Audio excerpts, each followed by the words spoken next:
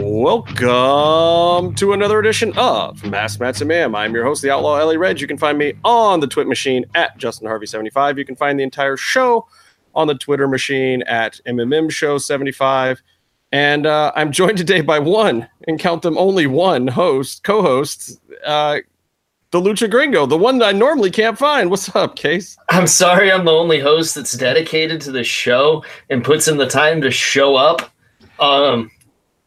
But yeah, this is Casey. You can find me at Lucha Gringo. You can find me at RMHC Podcast for my other podcast. Go up. Whoa. But yeah, this is Casey. You can find me at Lucha Gringo. You can find me. Are you in the chat? I was trying to go in the chat, and then I hit that button that made things happen. Yeah, Alberto's in the chat. Mr. Krabs is crying about us not starting soon enough in the chat a while ago. Okay, well, he can blame the Fever Man, Byron, for that shit. Byron Diva that didn't show up on time. That's at Byron Diva. Oh goddamn. Yeah, it's hot. The reason I don't have video is because it's too hot to have all the fucking lights on right now. Like it's gross. It is moist, I think is the word I'm looking for today in Los Angeles. It's not very pleasant here in the MMM show headquarters studio where I'm located, in the lovely brown curtain room. And it's not in the House of Masks either. So yeah. No masks. If you guys want to see my masks, watch last week's episode. How about that? Yes. Last week's episode was a doozy, and thank you to everybody who listened. That we got a lot of views, hits, listens, whatever the hell you want to call it, across whatever gamillion different platforms we're on. Where do you listen to the show, Casey? How do you get this? Because you don't have an iPhone, right? No, I use what is the name of? I use Pocket Casts on an Android phone. It's a pretty great program. I highly recommend it. Can you listen at faster than regular speed? Fucking right, I can. And it also has a function to take silence out of the shows. So if you listen to a show with a lot of uncomfortable pauses in it, it takes them out. And I can think of quite a few podcasts that's helped. Like if I actually press the button, it tells me how much time I have saved doing that. And it's like this weird ongoing total that it does, but it's pretty funny because it's like you have saved 31 hours and 7 minutes just cutting out the silence. So yeah.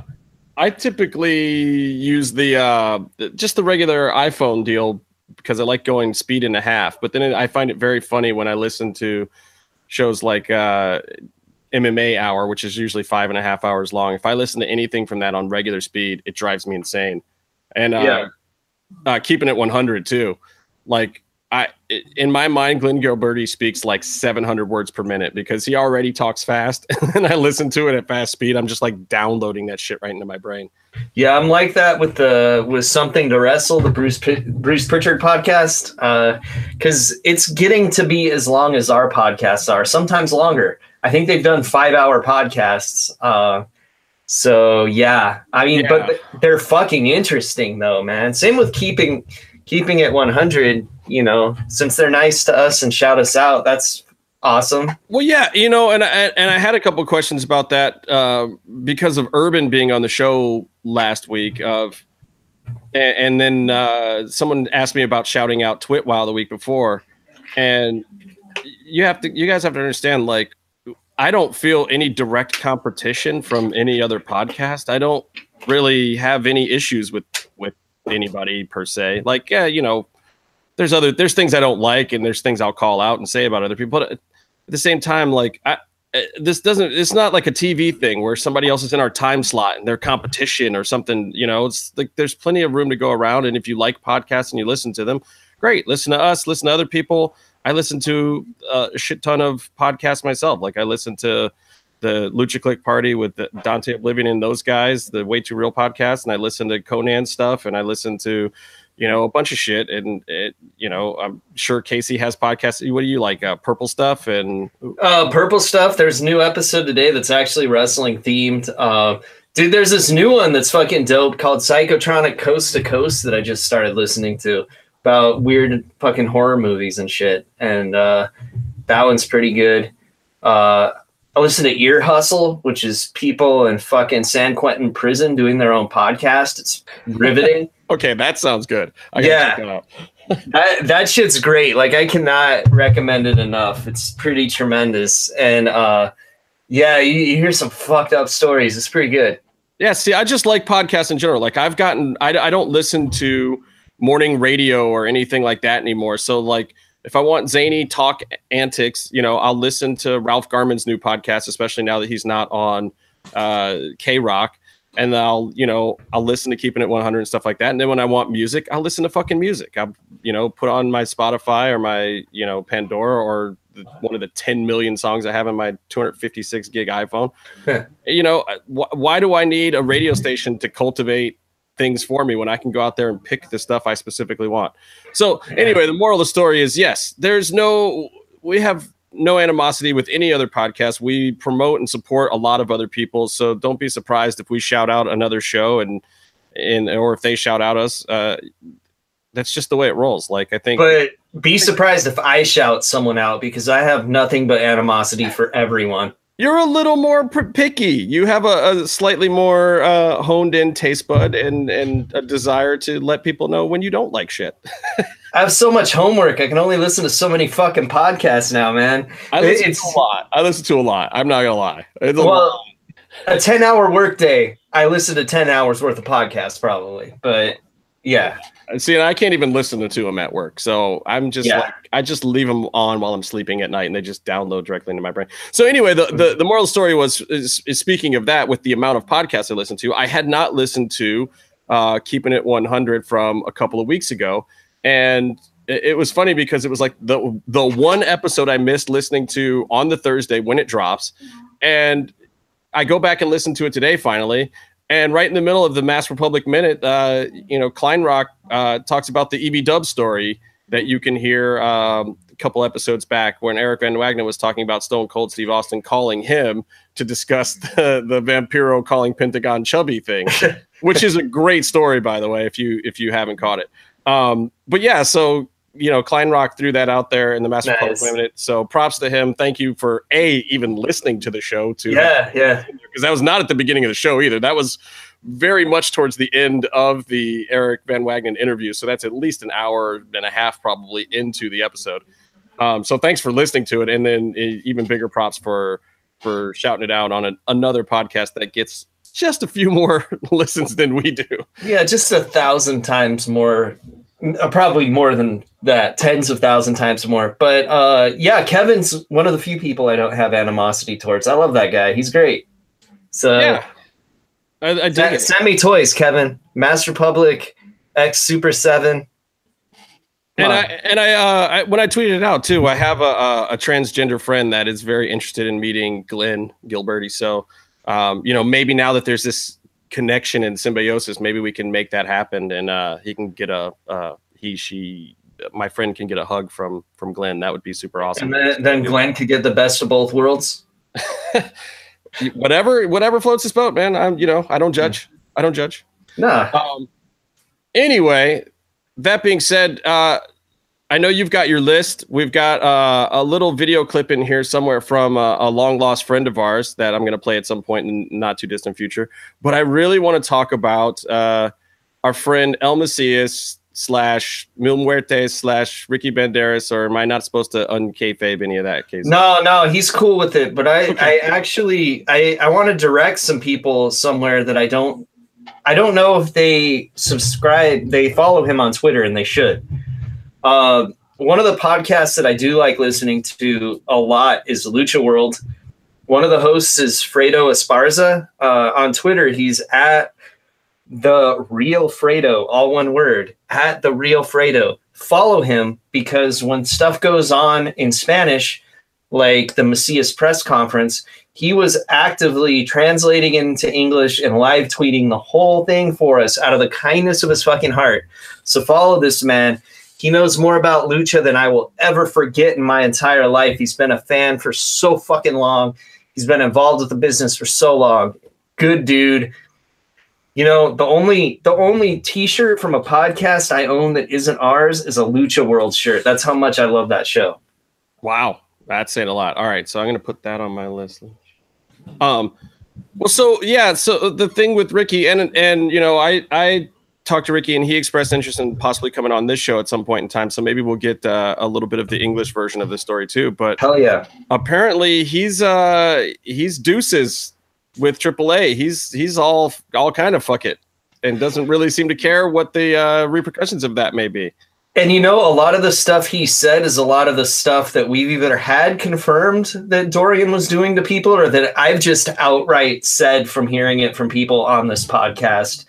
So it's good to hear someone actually saying it publicly and saying, yeah, this is them fucking me over. This is how they want to thank me for working for these motherfuckers for like 13 years. Then he's basically like, come at me, bro. Because he knows he's fucking untouchable. Yeah, I mean, so what do you think was the straw that broke the camel's back for him? I think it was all this fucking garbage booking that's been going on in regards to his character. Like, he's been treated like an afterthought. He gets injured in their ring and he comes back, and the way that they celebrate his comeback is by having him job to the shitty fake La Parka that AAA has. I fucking hate that La Parka. Just so you know, Justin, I fucking hate the fake AAA La Parka. He blows up pretty quick. I'm not gonna lie. The guy kind of blows up. Yeah, it's See, okay, basically he always sucked, but there was a time where he got in a car accident and kind of did what you did to your shoulder, but like 1,000 times worse. And came back too quick. And that's why, like, you can tell sometimes when he dances, like one of his arms isn't kind of moving with the rest of his body. He really fucked himself up bad. And he shouldn't have come back from that injury. And it's affected what little work rate was there to begin with. Not that I'm a work rate guy. I think work rate's bullshit. As you'll see from my list, maybe. I don't know. All my guys are pretty awesome on this luchador list for later. Ooh, sounds like the winner. I can't wait to hear it. Mm-hmm. And dude, if his shoulder injury was anything like, I mean, my shit was dangling out of the socket. I mean, like, arm was like, I don't know, 6 inches longer, hanging down where this bone up here was not connected to the socket at all. Damn, sucks it didn't. Sucks it didn't happen to your dick. Well, 6 inches longer and shit. Yeah. Mr. Krabs wants to know where Byron is. He called him bye-bye first. I didn't know you were that close, but we don't know. Let me text Byron one more time and see what happens. We know that he was hanging out with someone, and he just might be absolutely shit-faced right now and unable to do the show. Mr. Krabs wants to know where you are. Tell him he called him bye-bye, too. He won't believe it, but it's true. I should just screenshot the chat, so... yeah. Byron is at the Carrot Top show, maybe filling in. Oh, shit. He's not ripped enough to be Carrot Top. Have you seen that motherfucker? He looks like Brock Lesnar, dude. I think Byron has gone the full TJ Miller at this point. I mean... Oh, so he's like raping people or something, allegedly? Well, I wish Byron was here, too, because Byron is actually in the news this week a little bit. I mean, first he went to New Japan, and Jim's also not here because Jim's has prior engagements. So there are New Japan reporters, and they're not here. Plus, Byron has had the most amazing heat going on with Krista Joseph on the Twitter machine. And I don't know if you guys have been following this or not, but it's fucking real. There's like some serious shoot stuff going on there. And I want to get to the bottom of just what exactly happened between Byron and DJ. Because it's horrible thing did Byron say. I've called DJ a fecophiliac on this show. Yeah. Countless glass bottom boat references. And And he's still cool with me, unless he's just completely no-selling me at this point, and I'm worse than Byron in his eyes. I don't know. I don't know, man. Yeah. Well, look, DJ even follows Jim now. He follows our buddy Jim Velasco now. So awesome, as he should, because he's a real co-host of this show, despite what some people might think. Well, yes, and you know, Jim has you know, all the fun Marvel stuff going on his Twitter page too, so you can see what's going on there. And Jim, being an employee at Marvel, always has the insight on the cool parties and premieres and fun shit. A little busy with their biggest movie in the studio's history about to come out. A little busy, and WrestleMania, because Homeboy's going to WrestleMania too. So yeah. Did I hear right that Will Ospreay and AR Fox are having a match somewhere in the WrestleMania weekend world? Shit, man, I don't even know. Like the only so many matches going on that weekend now. It's getting really, really hard to keep up with. There's some good shit that's going to happen next weekend. The only wrestling I watched in the last week was Cubs fans sending me that link of Leatherface and AAA in 2003 coming to the ring to the Rock's theme song. The Rock says, and then the chainsaws coming. And that actually happened because AAA is a garbage promotion run by garbage people. AAA, the same promotion that sends cease and desist letters to people? Well, truth be told, that was 15 years ago. So that was when the great Antonio Pena, who a man that I have nothing but respect and love for, was running the company. So he gets a pass. Okay. All right. Yeah. As long as you're, he did that shit all the time though, because like X-Pac showed up there and he created Degeneration Mechs for a while, and so they just used the DX theme from WWE without permission, that kind of thing. I did retweet some of Fredo's stuff about that on the MMM show page if you guys are looking to follow some of that. I gotta find some of this DJ and Byron heat because it was fucking amazing. So all I know is that Byron's referred to him as my friend Chris Joseph, and DJ straight up said we're not friends. Oh yeah, so I found it. So DJ was talking to somebody completely unrelated to anything to do with Byron, this Shinblade guy, and he was asking, "Will Chris be in New Orleans?" And he said, "No, I have nothing to do with Impact versus Lucha Underground. Wish he could be there, but because it's going to be awesome. Love to participate in WrestleMania next weekend." And then Byron chimes in at some place like, did you buy your WrestleMania tickets yet? And this guy says no. And then he said, no, I'm asking my friend DJ if he bought WrestleMania tickets. I hear it's a decent lineup. And then DJ says, it's a great lineup, but we're not friends and I don't need to buy WrestleMania tickets. I can just go. And then it degenerated even further after that. And then Byron got unfollowed again some point in time in this after they had just patched up again. This is like a weekly occurrence now, but amazing. Yeah, it's amazing. DJ, I just want to apologize for Byron. I feel like I have to because I've known him the longest. Like I'm somewhat responsible for him intruding in DJ's life because I'm the one who introduced him to the Lucha Underground products. So I'm sorry, DJ. I'll start telling my more annoying friends to watch Impact instead or something. Oh, dear Lord. All right. So, look, here's the deal. Since Byron isn't here, I'm going to run this video clip now and just be done with Byron for today. Let me see if I can set this up the right way. I hope you guys like sex movies. I'm not good at this technology stuff. Let me see if I can do this right. Here we go. All right. So this is the one contribution that Byron has for this week here on the MMM show. There he is. Hey, it's Byron from MMM show, and I've a long lost friend and reporter from MMM show, still sunburnt from Ultimate Lucha 2. No red shirt though, I changed. Reporting live from New Japan, Strong Style Evolved, out of Long Beach, California. Byron fucked up a Bushi spot. I fucked up a spot? Yeah. His moonsault, his corner moonsault, he fucked it up. You made him too many winky eyes, caught his attention, blew too many kisses. I'm a little distracted. I try not to sit too close to ringside. Breaking news, New Japan's coming back to the Cow Palace July 7th. Can't make it. So the breaking news is that we can't make it. You probably already knew the date. How sunburned I am. Found the sunburned legend, the last row of heels, reporting from a giant pyramid. And we got the Young Bucks in the background. But JMAN says we can't talk to them or else we'll go to jail. So, yeah. Jump on the burn-ins. Good night, and stay in the mix. Oh. What? Good night. Does that mean the show's over, Justin? Oh, no. Jesus Christ. They slaughtered my fucking outro line in the middle of my show. I should have watched that video before I played it, I guess. Wow, looks like son of Gene Wilder. Oh, harsh. No, Mr. Krabs, Byron wasn't at Strong Style Evolved. That's not what that whole video was. He was actually that was a sex convention.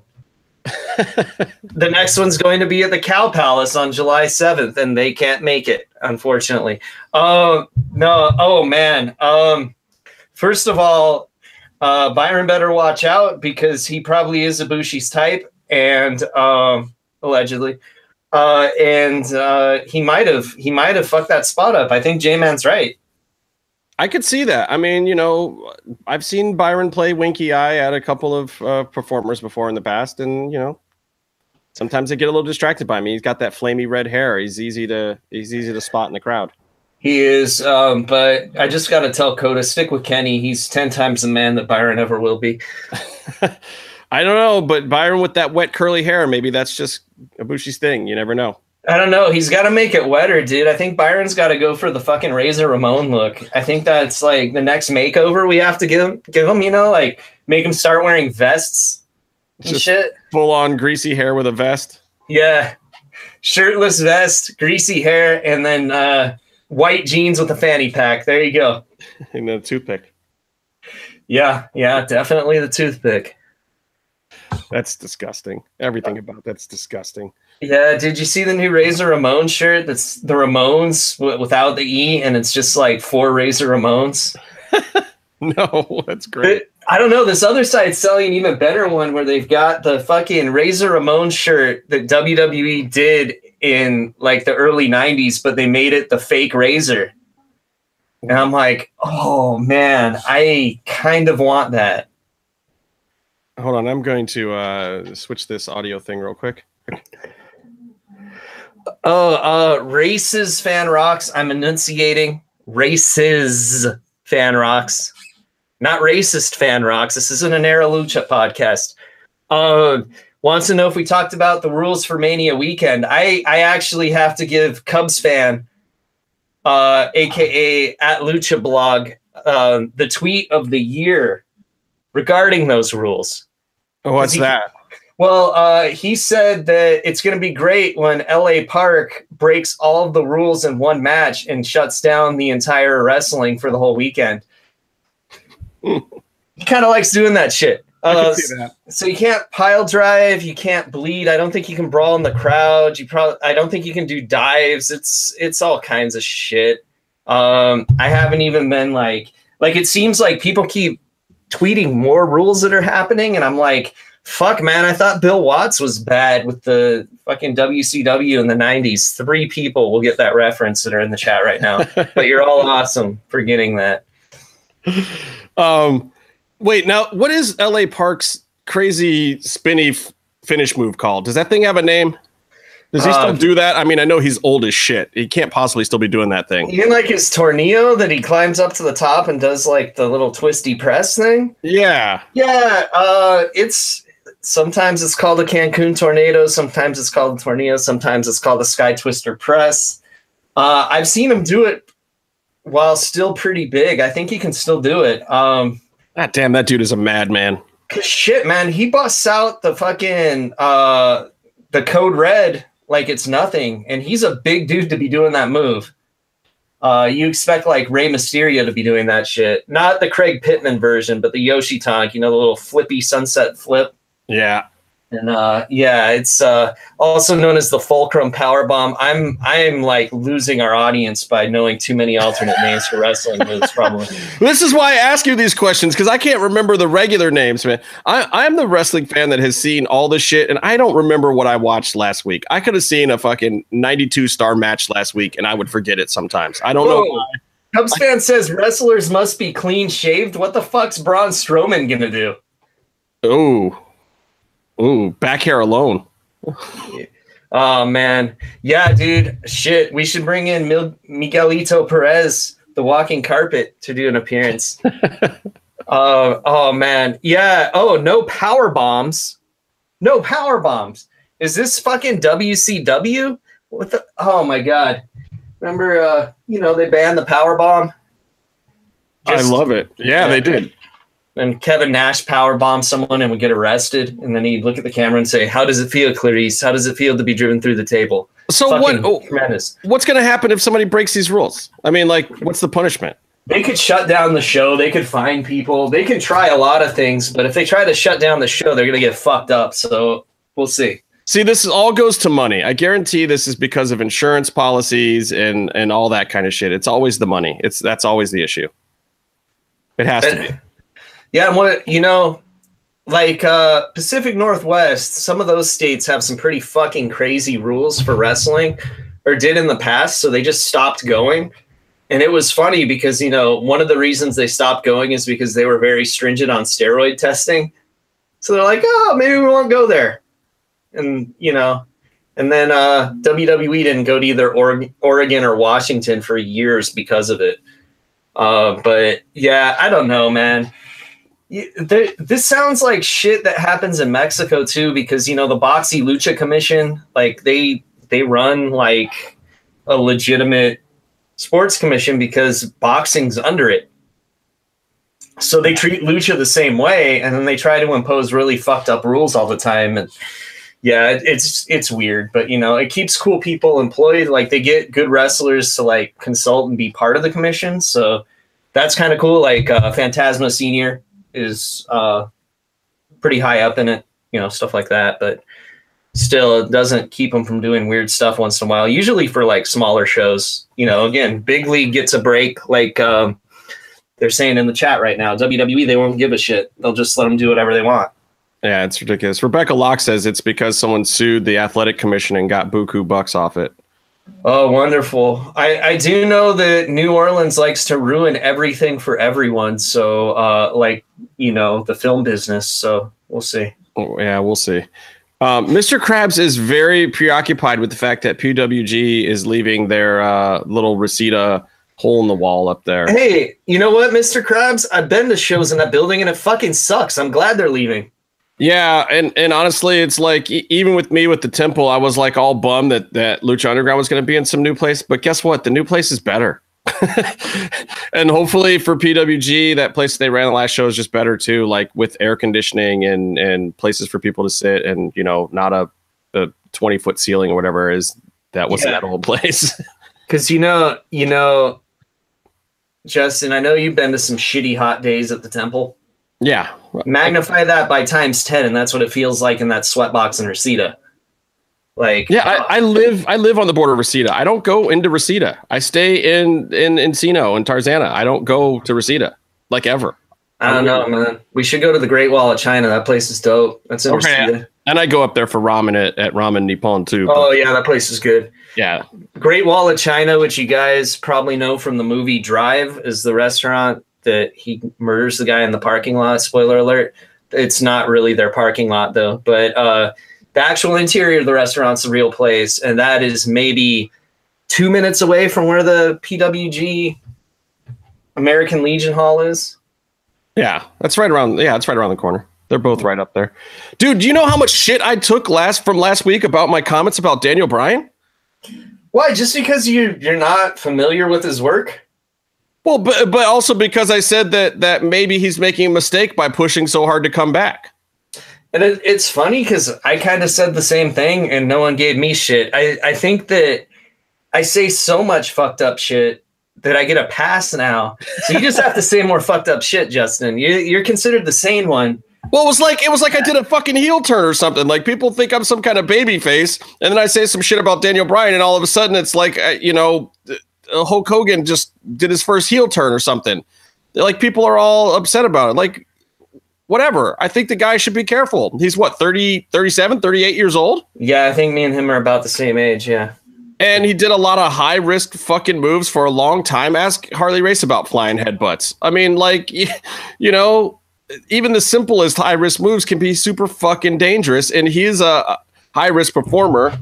And, okay, so what is everyone going to get at this WrestleMania match? What is everyone expecting? Like, I hear all these people are like, oh, now WrestleMania means something because Daniel Bryan's going to be in it. Like, what does it mean? This guy who's just been medically cleared for his first match in years and he's wrestling with a fucking McMahon on his team is going to be some kind of showstopper? I hope to God not. I hope to God it is the most boring match you guys fucking see that weekend, because the guy is coming back from a major injury. It took years and tons of doctors, dozens literally, to get fucking cleared to get back in the ring. If he's out there doing the same dumb shit that everyone loved him for in the past, he's a fucking idiot. No flying headbutts. Flying headbutts.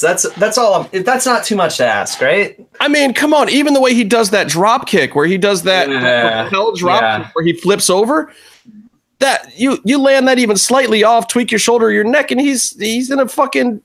He's paralyzed. He's in a wheelchair for the rest of his life. Yeah, I don't want to see the dude get fucked up. I don't even want to see Kurt Angle at WrestleMania. I know they couldn't get The Rock for Ronda, so they didn't really have a choice. But at the same time, It's like, here's Ronda. She's a newbie. Here's Kurt. He's fused in like 73 places in his back, and he's going to go out there and protect her. Yeah. And who's on the other side? Stephanie? Is Stephanie's going to protect Ronda? Ronda is the most active real wrestler in the match. She's going to have to protect everybody else. How is this going to be a good match at WrestleMania? Oh God, it's not going. That match is going to be a train wreck. I do want to tell you that Hiekun Dark says hello, Justin. She's in the chat right now. Hey, what's up? The leader of Team Angelico. Is Angelico flying out for Mania weekend at all? I hope so. Or is he still in Europe? Oh, Andre Nichols, good day, mate. Yeah, Ronda basing for everybody in that match will be hilarious. Oh shit. They should just start doing lucha dives and have her catch. But I'm probably not even going to watch WrestleMania. I'm going to be real about this. I don't subscribe to the network right now. I don't feel like seeing The Undertaker lose to John Cena, which I think is going to happen. So I don't think I'm going to watch the show. If there's like raved reviews for Shinsuke and AJ, I'll go back and watch it. But it's got to be pretty rave reviews because I've already seen their match in Japan. Come on. You really think that Cena's going to go over? Yeah. I think they give Taker his one last big win. I think that's why John's doing it. I think John was even the one who said, like, come on, guys, let's just bring Mark out one more time and let's fucking put him over the way we should have done it in the first place. I think that they're going to give you the better version of that other thing. Like, using Taker for Roman in the first place was just a bad idea. And like, Roman's not a bad guy. Like, he's one of the boys. Everybody loves him in the back. He's out there working hard. His matches have definitely gotten better. I don't hate on Roman. I hate on the fact that they're trying to push him down the fans' throats in a way that just doesn't make sense. They haven't made him into this really cool superhero goody two-shoes character that little kids can get behind. They haven't made him into a badass villain that, Gen Xers like me are going to get behind. Yeah. They haven't ever made him into anything. The most compelling he is when he's shooting on people, but he's actually such a nice guy that it's hard to believe him shooting on people because they're only the worked shoots anyway.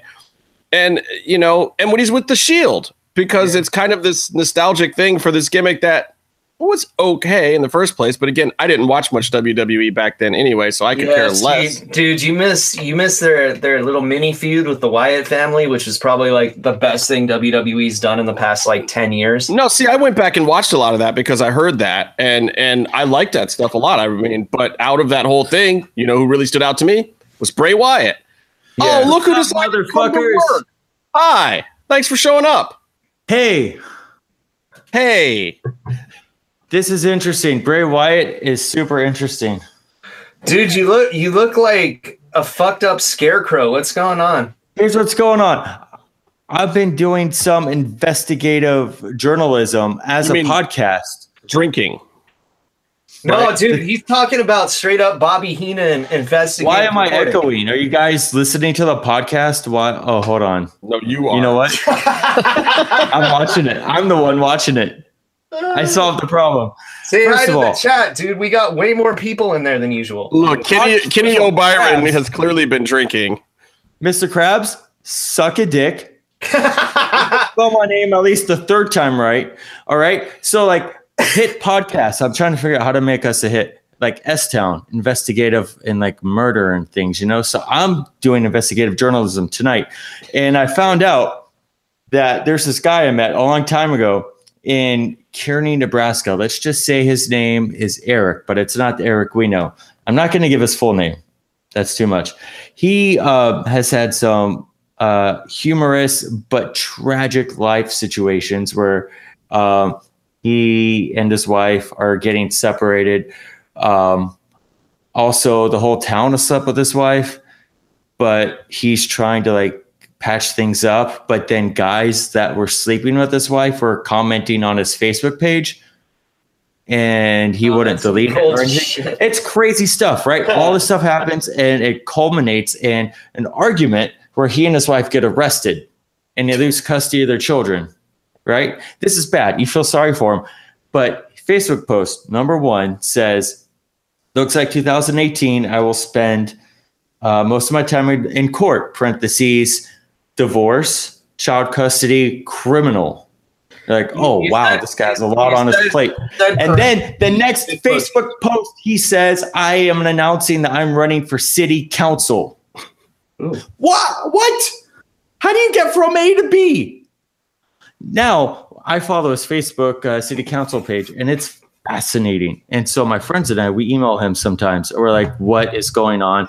We like to know where you stand on certain issues.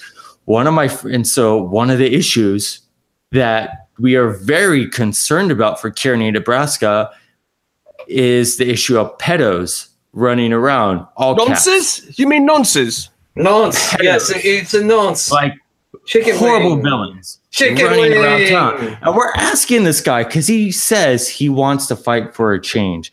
And we're asking him, what are you going to do about the rampant pedos villains in Kearney, Nebraska? I think he wants to fight for spare change. I don't know what that means, but I agree with it. And then he replies, I don't have a platform, but I'm going to figure one out. And then he did a press release. The press release basically for his political campaign clarified that even though his wife is telling people they're divorced, they're still legally separated until the divorce is legal. That's his only solid political campaign platform so far.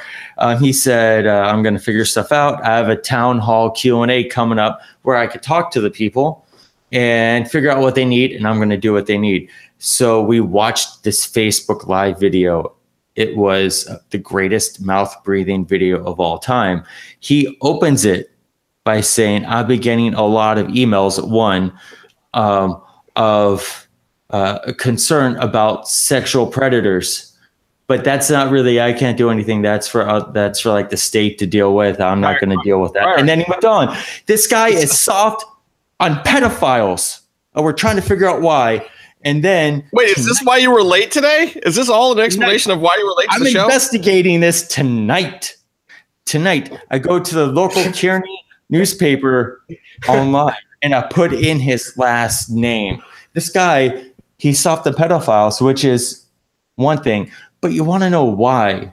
There's something deeper to this. So then I put in his last name into the newspaper, and guess what? One headline says his name is doing a town hall Q&A. 3 other headlines are about this guy who is suspected of child pornography. This guy who Hey, Cobain, can you sing us a couple bars of Heart Shape? Heart Shape what? This guy goes to court. Like there's like 3 other articles about this guy who got suspected, went to court, and then got sentenced to prison for child pornography. Same last name. And then my friend and I, who is doing the investigative journalism with me, we see the name and we go, that looks familiar. That looks like the name of this guy's dad.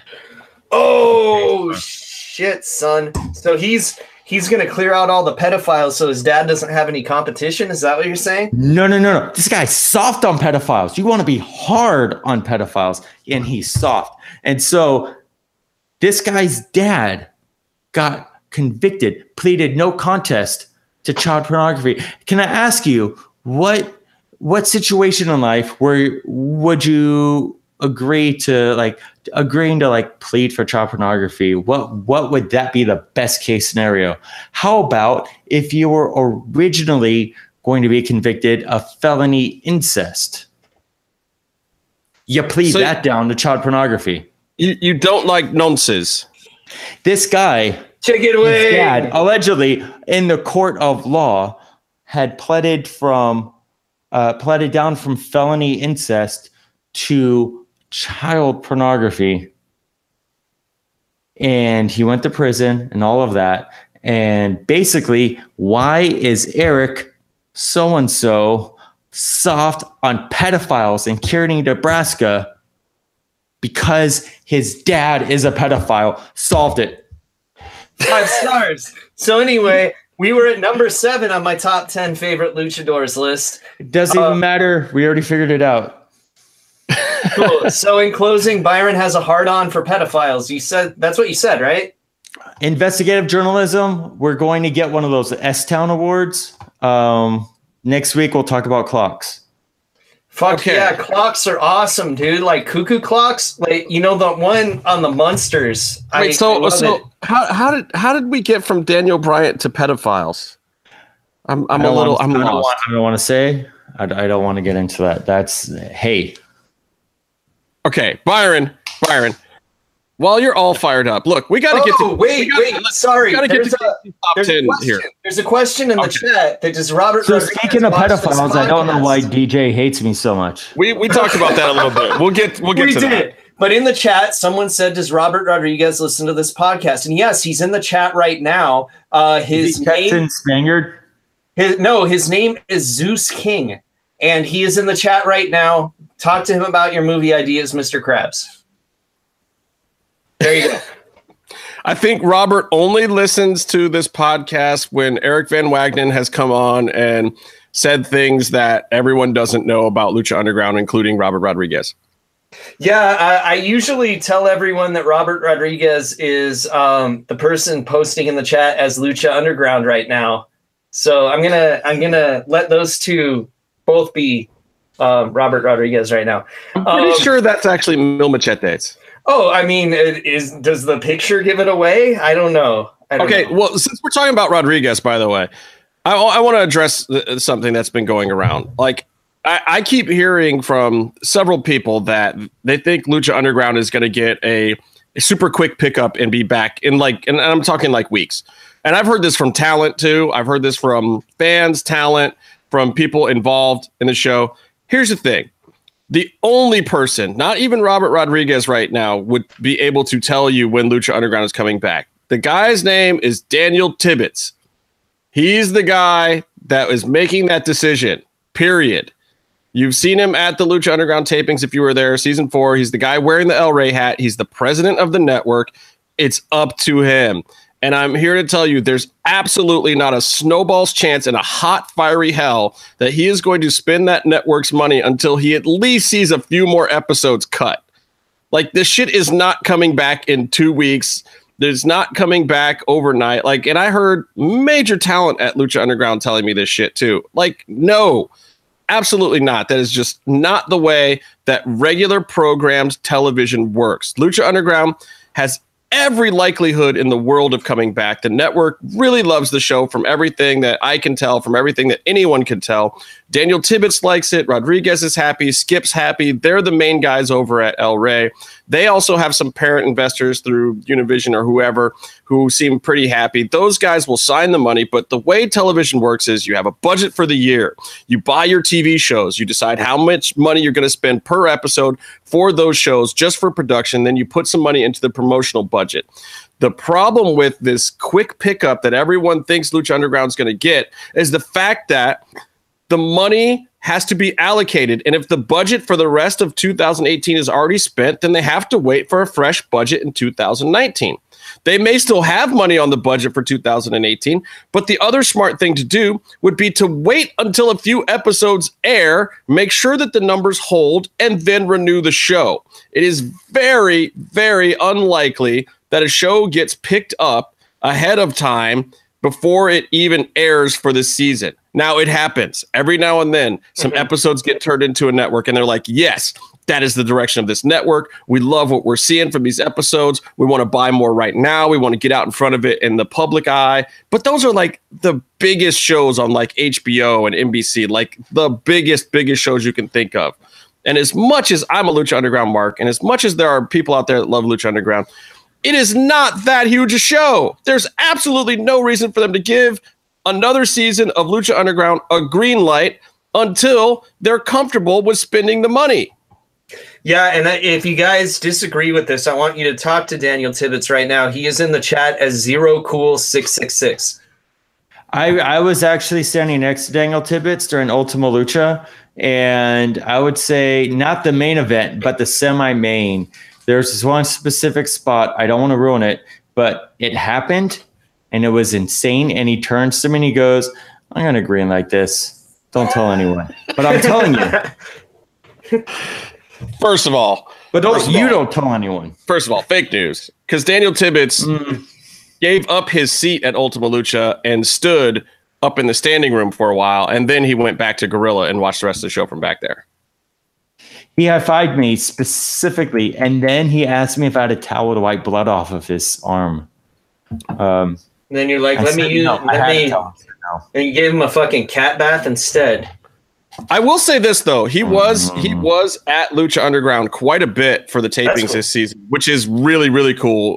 We saw him a lot more this year than season 3 or any previous season, and he seemed to be enjoying himself quite a bit, though I wasn't really looking at him during most of the matches like Byron was. Yeah, but like the other seasons, he was only there like a couple times, right? Yeah, like he would just show up maybe opening weekend, maybe Ultima Lucha. Didn't see him too much in between. Or he came the weekend Rodriguez's band played, I think. Oh, yeah. That makes sense. There were a lot of execs there that week. And people always think, El Rey is Rodriguez, but he's the creative visionary behind it. He has hired Tibbetts to make the business decisions. I mean, that's the guy that makes those decisions. Now, don't get me wrong. Robert could always use his influence to say, no, let's not do this and that and the other thing. But why hire the guy if you're just going to override his power and his decisions? I mean, the guy is there to do that work. He's the guy. He's the guy at the network that will fight the fights with their parent companies and their money guys and with Robert and Skip and whoever else on the creative side to make the right business decisions. And Lucha Underground coming back is not a decision about whether anybody likes it or not. Everybody at the network has always loved the show. It's absolutely 100% a budget decision. It's a TV money decision. That's how decisions get made, people. Do you think the accountants get the show? Do you think they like it? Or do you think it's too weird? Like, do you think, like, seriously asking, a dragon that breathes fire, do you think an accountant at El Rey is going to be like, I get that? I mean, do you think the accountants at Fox liked Glee? No, but you say everyone at El Rey likes it, or everyone at something. I wasn't listening to all the words, but there has to be someone who's like, I don't know, this guy travels through time. But those guys are also the people that are probably not watching the show or paying any attention to that. But it's just, when they vote, I'm sure like at least one janitor's like, maybe not on Lucha Underground. Yeah, maybe, but what else do they have? I mean, they'll get outvoted by a lot, I'm sure. But what is the flagship show of the product right now? When you think El Rey Network, what is the flagship product of the network right now? Haircuts. Fucking right. Fucking haircuts. Cutting crew. Never forget. Haircut clicks, son. Snip, snip, motherfucker. Or life. Wait, did I do it like Virgil? Is it for life? Oh, you did it like I don't want to do it like things, Vincent. look, I think the things that El Rey Network is most identified for are that show that Robert did with all the cool directors. I don't even know the name of it, right? Anything with Danny Trejo. I think Danny Trejo is a very recognizable talent to the network, and they should keep finding projects for him. appearing at Monster Palooza in 2 weeks, along with me, who's going to Monster Palooza. And I love Danny Trejo. He's a big animal rights activist for dogs and whatnot, and I'm behind him 100%. Anyway, he's also old as shit though, so they better crank out some more projects for him before he opens more donut shops and decides to retire altogether. So yeah, Danny Trejo, and I think Lucha Underground is right on that list. I think it's a very identifiable product because of I have a question. The social media presence that it has as well. It's a show that actually gets talked about in the greater hemisphere of entertainment, whereas I'll get to you. It's on topic. You can put your hand down. It's on topic. I know. I'll get to you in a second. I'm just going to finish my sentence. How did you know? And so I think that Lucha Underground is one of those, and then I think El Rey's also known for a random smattering of Knight Rider and ninja movies. And at one point, I would say Dusk Till Dawn, but Dusk Till Dawn has gone the way of the dodo and is gone now. So yeah, I'm gonna forget. You know why? Because they canceled the fucking haircut show, so they deserve to have their flagship show taken away. Cutting Crew has been gone since Digging Underground was gone. It's been gone forever. Cutting Crew is one of the best shows on El Rey. I don't running know a marathon. What the fuck is Digging Underground, first of all, and second, what is Byron's question? Because I'm dying. Byron can answer both of these things. First of all, Cutting Crew and Digging Underground are more linked than you would like to believe. Because they're both dead? What we need to understand first is how come there's a Lucha Underground taco truck and there's a Danny Trejo's taco shop, but they're not the same.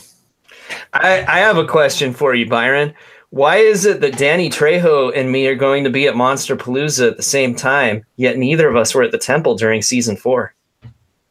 You weren't at the temple because they outlawed you for unspecified reasons. First of all, that's a spoiler. Nobody knows that Casey wasn't at the temple who wasn't at the temple. You can't say that. That's a spoiler. Because people are expecting him to be on season 4. They're expecting that he was recast in his previous role.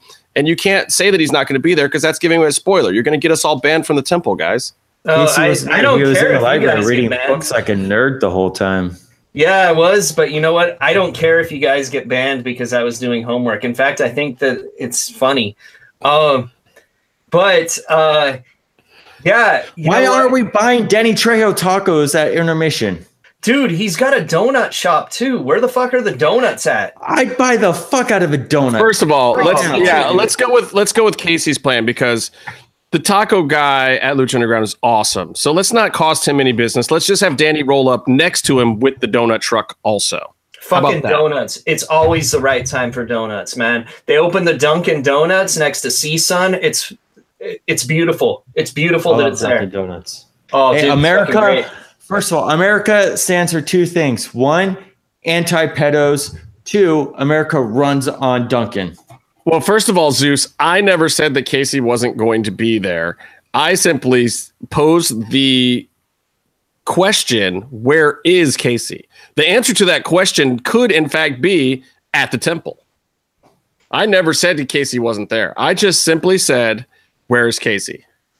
I just... So many theories about everything. I'm sorry that I signed an exclusive agreement with another wrestling promotion. I can't say which one yet. Wait.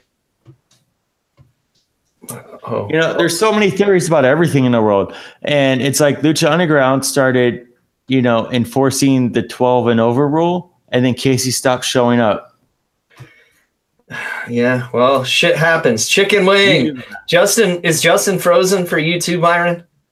I'm just saying I'm doing a lot of investigative journalism and I'm uncovering a lot of things. Yeah, but did Justin get the plug pulled on him? Is that what happened? I haven't investigated that yet, but you know what? It wouldn't surprise me if the deep state saw that we were getting too close to the Kearney, Nebraska City Council election truth and tried to pull the plug on us.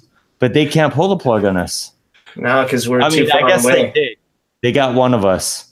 Yeah, but see, when you're in 3 locations, it's more work to find everyone. It was broadcasting from his place, so you can triangulate. So it's important to note that Eric M., who is running, he's one of 6 people running for city council in Kearney, Nebraska. While he legally is not allowed anymore to take care of his own children, he wants to take care of the whole town of Kearney, Nebraska. Including the children in the town? Maybe, I don't know. Listen, a lot of people will, once you get into political power, you delegate to friends and family. And I don't know. First of all, his dad has the same name and same age and perhaps same tendencies as a convicted child pornographer. That's just a fact. That's not an opinion. But don't let that, sway you from the fact that Eric has not been arrested for arrested domestic assault 3rd degree. He pleaded it down to disturbing the peace. His wife is still arrested for domestic assault 3rd degree. He's the victim of that. But listen, when you vote for city council, keep an open mind. I guess. Byron, are there any wrestlers from Nebraska that we can get to run against this guy like Kane is running? I don't know if Kane is running against any pedophiles, but I have good faith that he seems like a decent guy, and he isn't one, and I'll vote for him. Can I vote for him in Florida? Sure. I'm gonna write him in the ballot. Yeah, just write him in as Kane, not even fucking Glenn Jacobs, so that Festus can win in his fake Kane costume. You know what's amazing? When you do a Facebook Live video of your town hall Q&A, which, by the way, is populated by 1 unlucky local news reporter and 2 a library employee that's holding a phone that is broadcasting a Facebook Live. It's amazing. Is this what happens every time I leave? Hey, Byron, were they holding the phone vertically? Oh, yeah, vertically. Yeah, figures. And somehow you can still hear this guy who isn't broadcasting himself. He's not doing selfie mode.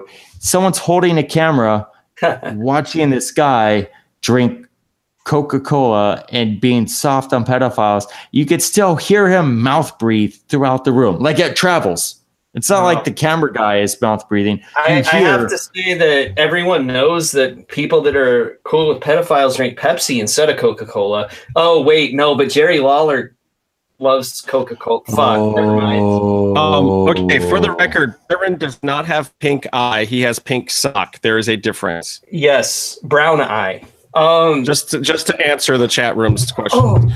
Byron, you need to talk to us about New Japan. You need to talk to us about the Christy Joseph thing. But you also need to wait. No, you also need to wait because now, Casey has got to talk to us about, because Lucha Blog is never going to listen to any more of the show than this if Casey doesn't get to his top 10 luchadors of all time. Okay, I'm going to make this interactive. I just don't think it's the reason to take this place to a vulgar thing and say pink sock. What? Nobody said anything vulgar. I was just talking about. Sock, and that's a little bit obscene. I was just talking about what was going on with your face. Interactivity, gentlemen. Okay, yes. Chat room.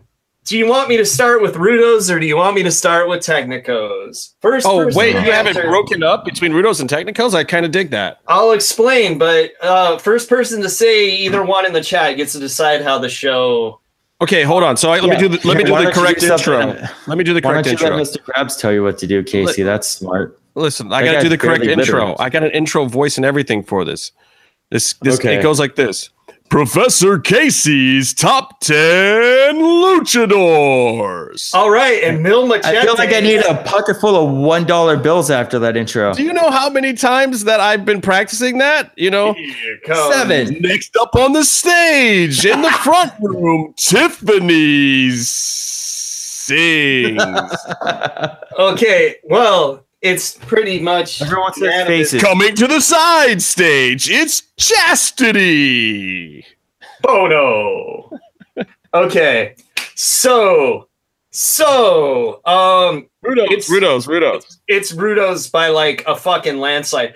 Okay, so the way I did this list, because Dustin from New York did not give me any kind of guidance of how he wanted this list.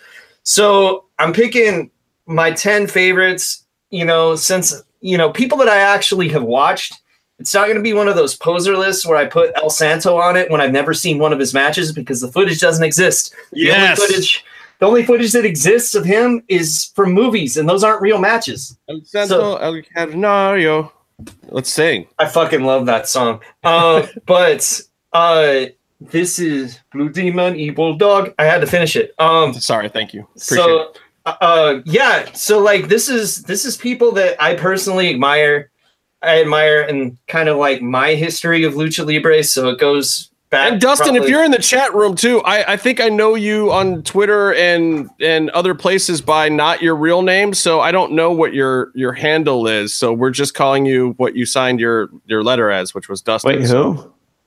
Gold Dust, Dustin Rhodes. He wants Maybe. me. I know Gold Dust. Yeah. Rebecca, I did in fact work in radio at one point in time. I was the radio voice of such lovely commercials that started with things like Sunday live at the Richfield Coliseum. Casey, how many radio college degrees does Justin have? 17. True. Yes. Okay, so. All right, so this list is just favorites of mine since I've been watching Lucha, which is, early to mid 90s. But, some of the people go back a little farther than that career-wise. But this is all people that I've seen and I've personally enjoyed. So for Rudos, everyone knows Penta El Zero M, fucking Pentagon Jr. is my favorite wrestler. I want to start with him because the rest of the list, a lot of it is people that have influenced him in one way or another. So, but let me ask you about Pentagon. Sure. Is he always real? No, but the character. Go ahead. That's okay. So that's something I didn't explain. I'm looking at Rudo and Technico more as a style than an actual alignment. Okay, I get that. In the purposes of the list. So, he's pretty likely to kick somebody in the dick, whether he's a good guy or a bad guy. You know what I mean? So, he does what he needs to do to get the job done. But, most people wouldn't be watching or listening to the show right now if they didn't know who he is. So I don't feel like I have to elaborate on him as much as some of the others. But he's my favorite wrestler right now. I had to put him in the list. So he is one of my top 5 Rudos. Okay, so I want to ask you a question about this because, I knew who Pentagon was. I had seen a few matches of his where he was like feuding with Australian Suicide or whoever in the low-level mid-card of AAA. Straight up made him his bitch repeatedly, like just constantly. It was great. Right. So, what was your exposure? Because, this day and age, everyone knows who Pentagon is. And it really does have a lot to do with the arm-breaking gimmick in Lucha Underground. So I really feel like Skip Chasen is the guy that Lucha or that Pentagon really owes a big high five to out of every American booker out there. I think Skip Chasen probably deserves the most, if that's where, in fact, that gimmick came from, or DJ or Roach or whoever it came from. Or the movie Bloodsport. Yeah. Basically Tong Po is what I'm saying. But what was your... Well, that's Kickboxer. He's basically... I'm sorry. He's actually Chong Li from... from Bloodsport. So, but my real question for you, Casey, is, so what was your exposure to Pentagon before Lucha Underground? Because I know when I first showed up at Lucha Underground, I knew who he was, but I was expecting, big things out of Drago and Aerostar and some of these other luchadors and even Blue Demon that I was more familiar with. What about Blue Demon Jr.? Junior. I meant to say Junior. Yeah, the old guy. I don't know. He's not on my list. But what was your thoughts about Pentagon pre Lucha Underground? Well, I liked him. There was kind of like a big thing where there was an Octagon Jr. and there was a Pentagon Jr. and they were feuding. And Octagon. This isn't Flamita Octagon Jr. This is Samurai del Sol Octagon Jr., who pretty much immediately left after a couple months in the role and became Callisto in the WWE because he's afraid of Pentagon, clearly. And Pentagon stayed. And the more he did, like, the more people started talking, and they're like, dude, you got to see some of his indie work. And it was probably Rob Viper or a Lucha blog that linked me to his match against Aries on the indies in not talking Austin Aries. Dude's name's just Aries. And it's an extreme match, you know, like fucking light tubes and blood and guts and all that kind of shit. But it's a fucking dope match. Like, it's probably still on YouTube. Look it up. They've wrestled multiple times since then. And they've all been good. So you can't really miss if you look that up. But yeah, he's my favorite wrestler because he reminds me a lot of my next wrestler on my list too, who's no longer with us. Okay, so hit us with who's next. Who's next on the list then?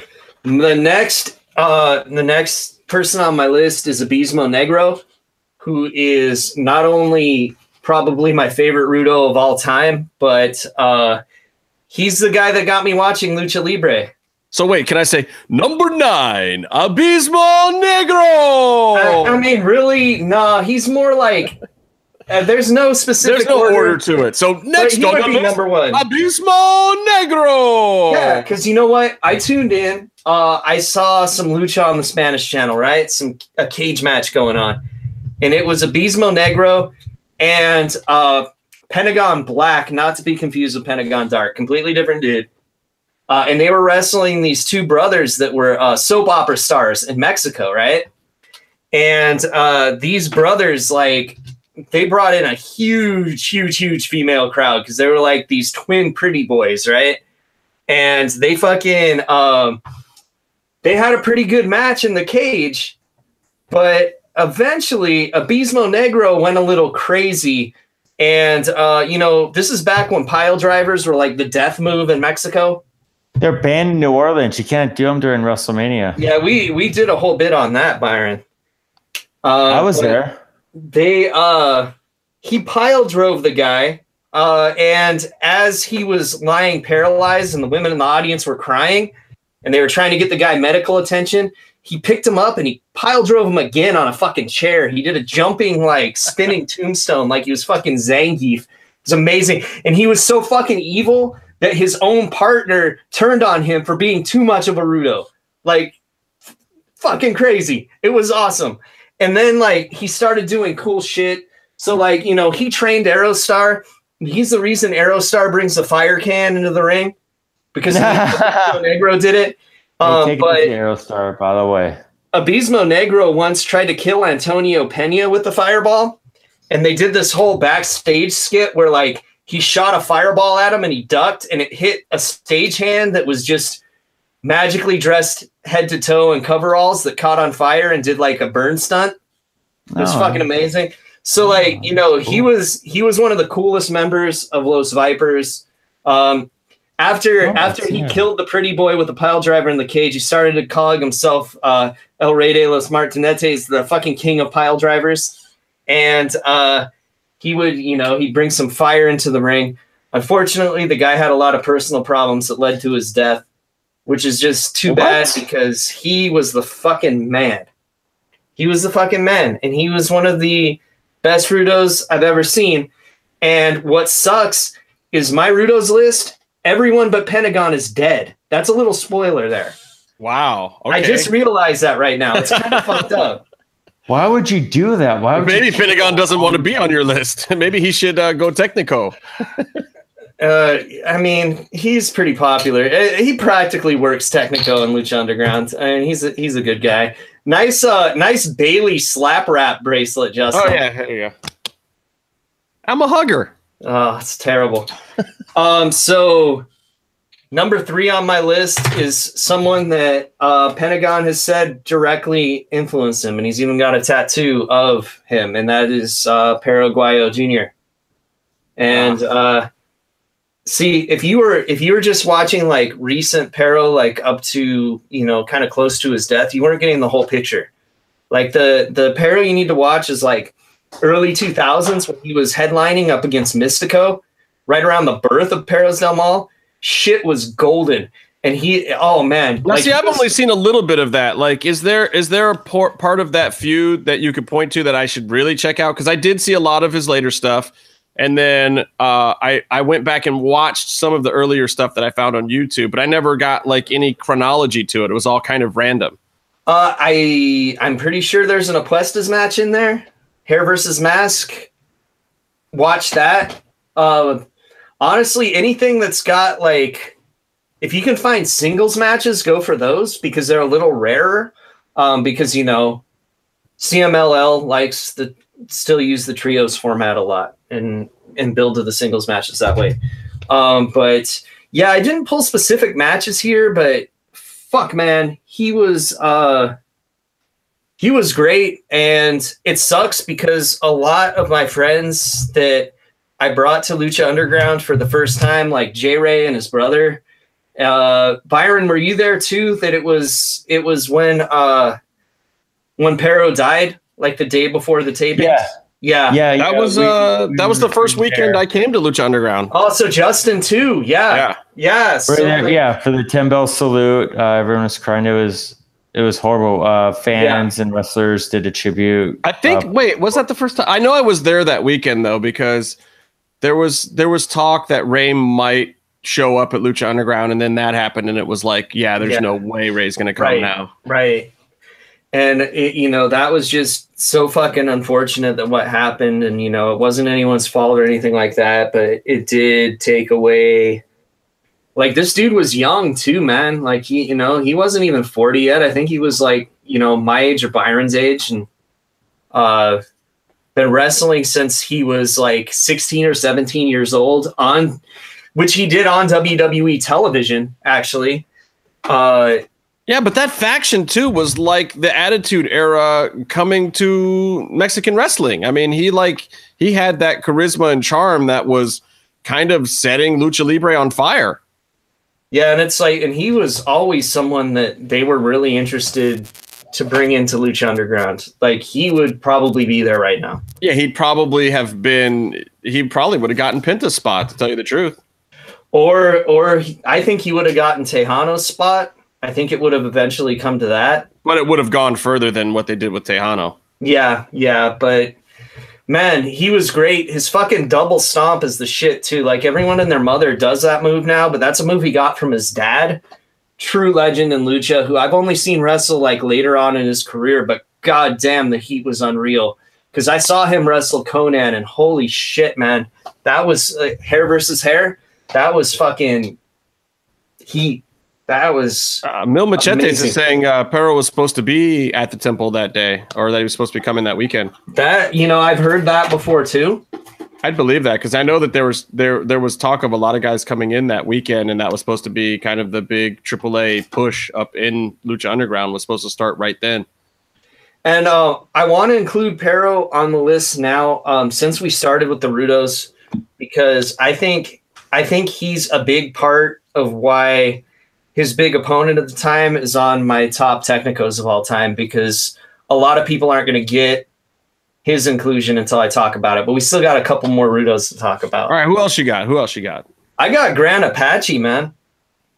Gran Apache! Fucking dude, he's great. He's not only was he like a trainer of countless AAA stars and had a hand in pretty much everyone we've liked.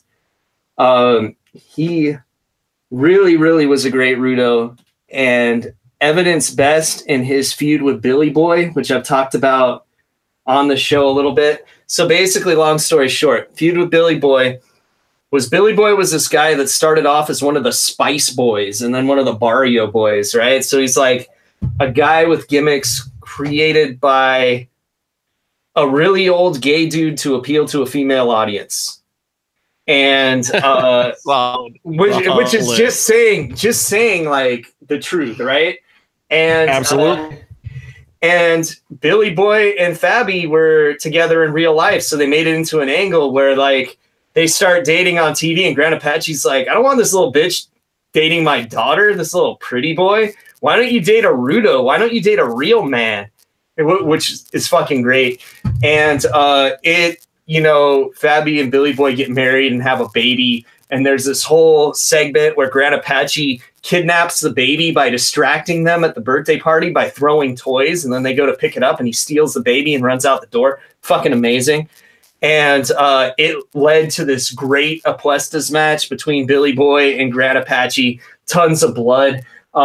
If you go to the Lucha Wiki right now and look up Billy Boy's page, you'll see a picture of him covered in blood and Fabi Apache kissing their baby, like in the middle of the ring after that match, which is just a tremendous picture. So yeah, like he's one of those guys that he was just amazing in the ring, but like didn't get enough love for it. Out, like as far as fans go, I don't think, like, people respect him, but I don't think they realize all the time how many of the people on the roster he trained, which it's like a who's who list. It's too many to mention. And I think being a great trainer and giving back is something really cool that he did as well. And, Grand Apache's no longer with us. We lost him really recently, and it sucked because that dude's amazing. And the Lucha world it's the Lucha world's loss that we don't have this guy training people and being an agent anymore. And I think we may have lost Justin for a moment, so I'm just going to move on with the list. I cheated on this one, Byron. Who's next? Who you got next? I want to know who is next, because that's what the people are asking. That's what Bill Goldberg is asking as well. Well, first of all, though, so Grand Apache, you talked about a lot of him in the ring, but you didn't say anything about him backstage. I mean, he was a fucking trainer that, like, let's see, Drago, definitely Billy Boy. He was basically the head of AAA's like development, like their school. And, he's got 2 daughters that are awesome wrestlers. He didn't have a son. And he made them into some pretty tough ladies. Just saying. Between him and the time they spent in Japan, they're tough ladies. And they'll fuck you up if they don't like you. And like I've said multiple times, they don't like anybody. They don't have to. Nah, they really don't. They really don't. But all right, so who you got next? Who's next? I cheated, Justin. I cheated. Because I can't include one without the other. So my number 5 is Los Gringos Locos, Eddie Guerrero, and Art Bar. I want to give Los Gringos Locos. I want to give an honorable mention. Los Gringos Locos. Because it eventually became a stable, right? And we got guys like Conan in there. We got guys like... What's up? I'm going to say 2 things. 1, sure. Viva la Guerreros. 2, why am I still blocked on Twitter, Chavo? I don't know. This is how you get blocked. You say things like "Viva la Guerreros," like what? La Guerreros, he said. Remember? I know. Los. Okay, so Los Guerreros. Now, all I want you guys to do, if you both things are compliments. You've all seen Eddie work, right? There's no one in the chat that hasn't seen Eddie. What sucks is like Art Bar, like a lot of people probably only know him as the juicer in WCW, which was like he had a Beetlejuice gimmick. It was kind of weird. He was Ghost. And then they kicked him off the roster because he may have had some stats charges out on him. But bringing it back to pedos. Yeah. So he had his share tonight. He had his share of personal problems, but these guys were like a great tag team, so much heat. They eventually became a stable. So you had Conan in there. You had Louis Spicoli in there, and his name was Madonna's boyfriend. And you had Black Cat, who was an agent for New Japan. And someone that a lot of people really loved that's no longer with us as well. But these guys got unreal heat. The easiest one for you guys to find, because I think it might even be on the WWE network, is the When Worlds Collide pay-per-view. I think that's on the network. If not, you can find it on YouTube. Just watch Los Gringos Locos versus El Santo and Octagon, the Apuestas match, because it's fucking amazing. And even Octagon looks good in that match. And I think it's definitely on YouTube, by the way, because I've watched that on YouTube. Yeah, I think like a really good version might be on the network, though, if it's on there. If it's just YouTube, it's a good version. Watch it. But yeah, because it's like one of those things that I've watched so many times, I don't remember where I saw it. I think it was, I think they even had it on like the Eddie Guerrero best of DVD of that WWE did. So, but yeah, check them out, dude. What sucks is it was a period where it's like not all that easy to find footage sometimes, but the stuff you can find is really, really good. And it had unreal heat. So you're like watching the show and you're just like, man, if these guys were to go over, the crowd would just fucking murder them. Like it was insane. And yeah, they weren't going to win. See, that's the thing though. They were such a team. They were also called like the Pair of Terror, that people bought them as possibly being able to take Santo Jr.'s mask, you know? Hijo del Santo, dude's not going to lose his mask, but they were so believable and they had so much heat that people took them as like a serious threat, because that's a problem that Santo has. Like if he's in a mask match, everyone's like, yeah, all right, we know what's going to happen. But there, maybe not. But you got to see the bad guys get their heads shaved. You know, Art was originally supposed to go to ECW also with Eddie, but he passed away like right before it happened. And so Eddie went by himself. Eddie became one of the greatest wrestlers you ever see, and one of my favorite wrestlers of all time of any style. But yeah, so that's my Rudos list. I've got a Technico list as well. Justin's frozen right now. And yeah, this is going to be my Technico list. Byron, I think you might have heard of my first guy on the list. Why? Is that because of what I've been investigative journalism? No. Is it Jerry Lawler? No, it's a Technico. Lucha. Think. Dude, who would I think Jerry Lawler did when he was 20 years old? Did he date like pregnant women?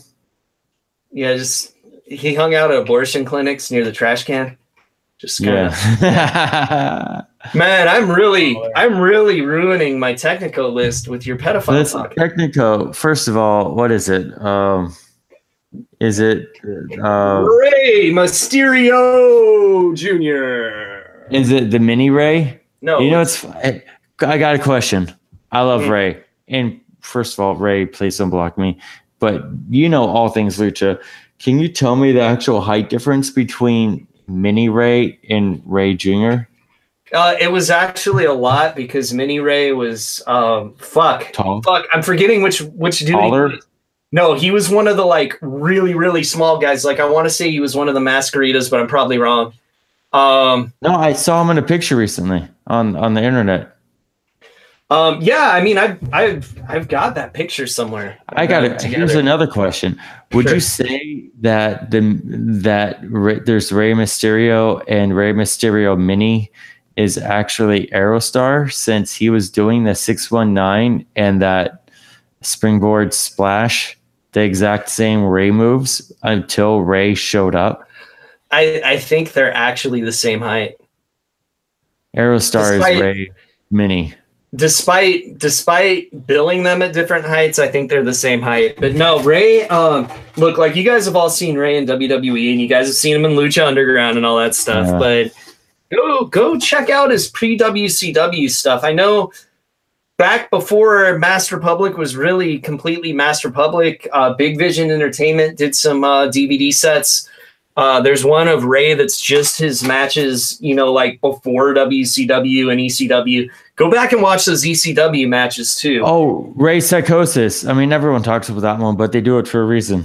Yeah, and it's fucking amazing. And it's crazy because like they lost Eddie and Benoit and Malenko and Jericho like all around the same time. So they're like, we're gonna bring in some luchadores now. We're gonna still have some awesome action. And they did that, and then WCW stole all of them too. Yeah, pretty much. It's actually pretty cool if you went back to watch that Super J Cup with Benoit, Eddie. Is Sasuke in that one? I think he is. Oh shit! They all run together for me, honestly. But it's a great one. Jericho, I believe. I think Malenko's in it. Like I think all of those guys are. In it. Zeus King's talking about Ray versus Heavy Metal. Yeah, that's a fucking awesome match. Heavy Metal, like I'm always a fan of Heavy Metal. Like he seems like weird, but he's not on the list. But someone he knows is. Let's see. Okay, so. Sorry, my connection's a little crappy today. It keeps dropping out. There's a match. The next one yet? Yeah, Rey Mysterio Jr. for Technicos. Did you finish all your Rudos? So who's all your Rudos? Give me the rundown of Rudos again. Rudos is Pentagon, Abismo Negro, Paraguayo Jr., Gran Apache, and Los Gringos Locos. All right, so Technicos. So Rey Mysterio, I've talked up people, and yeah, Mil Machetes is talking about Ray versus Eddie at Halloween Havoc, which is my favorite wrestling match of all time, all my life, and no one has ever beat it. That's the one where Ray dresses like the Phantom. Yeah, which is an amazing match. I mean, you just the impact of Rey Mysterio, period, across wrestling. I think people discount, and the fact that he's even still out there, it almost would be better if he was completely retired. I don't know. Because, you know, even looking at that early ECW stuff, like when I got into ECW, Rey Mysterio masks were flying off the shelves. Yeah. There was a whole lot of Byrons back then that were spending obnoxious amounts of money on masks already in America. Did you know that Justin used to go to ECW shows? Did you know? Yeah. Have you I knew that.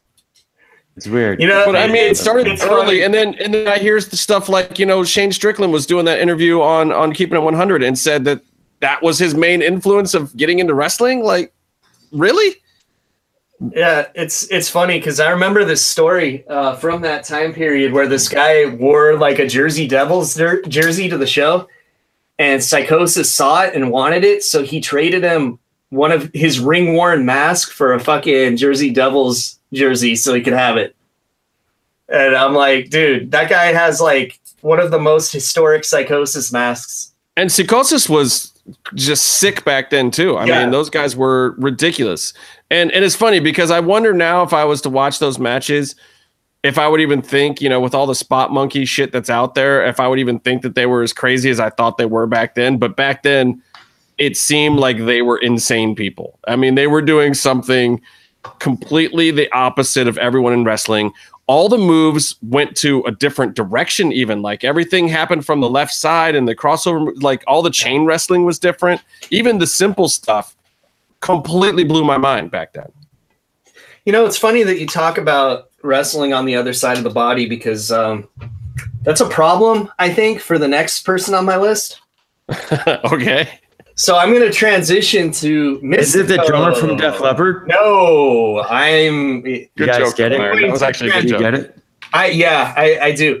But it's going to be Mystico. And Mystico. Wait, Mystico. Whoa. Mystico made your list? You know, it's funny because a lot of people are going to be like, wait, Mr. fucking Botchamania himself, the original Sin Cara, made my list. Yeah. Because I don't know what the fuck happened when he went to WWE, but I don't either. it might as well not be the same guy. And I'm not talking about the character change of who portrayed Sin Cara. I'm talking about like a lot of stuff happens when you move from Lucha to another promotion, including you working the other side of the body. But everyone says he trained to do that because he had worked Japan a couple times. Like, you know, he might have had to do that, but something happened where he wasn't as good when he moved. But goddamn, if you watch like early 2000s Mystico against Pero that I already talked about. Oh, that makes more sense why he's on the list now, because that stuff is really good. And he was a huge draw, and he's someone that shot up to the very top of the card in CMLL, and you don't fucking do that. You stay in the undercard when you're young for a long fucking time. Pay your dues, damn it. Yeah, and he shot his way to the top, and he was doing shit where he was wrestling three times a night at like $1,500 American a pop or more 7 days a week. And maybe it was just that he was fucking tired by the time he got to WWE. Yeah, maybe. But the dude was making money, and he was a huge draw. He had great matches. It's not just against Pero. Watch his stuff against like Averno. Like, oh man, Averno was great. And originally they were going to bring him into WWE too. And it just like never fucking happened. And he would have been a great opponent for. But realistically, do you think Averno would have been able to handle that locker room in WWE? I don't know that would have worked. I don't know, dude. I think he's an all right. He seems like he's got a good head on his shoulders. I think he would be all right. Mystico, not so much, from what I've heard. But like I've heard, he's hard to deal with, and might pull guns on people, or his friends might pull guns on people backstage. But Texan Spaniard mentioned his Ultimo Guerrero matches. Who he's someone that was so close to making my Rudo list because Ultimo Guerrero is the shit. But yeah, Black Warrior was a good feud, but it kind of got. I don't feel like it got the time it needed, but yeah, Mystico was great, and he's someone that everyone needs to check out and just kind of erase their memory of him in the WWE permanently. And that sounds valid. I mean, look, a lot of people don't have great runs there, and there's lots of reasons why. That doesn't mean that they're not great performers. There's a lot of performers that I wish would just get the hell out of there now because they're never going to get used right, and they could be truly great talents somewhere else. And for that kind of leads me to a guy that never went there, and that's my next choice, which is Hijo del Santo, which, of course, Hijo del Santo, homeboy is historically significant, right? And now you're watching him, and you're kind of like, yeah, he's all right, like because he's kind of old now.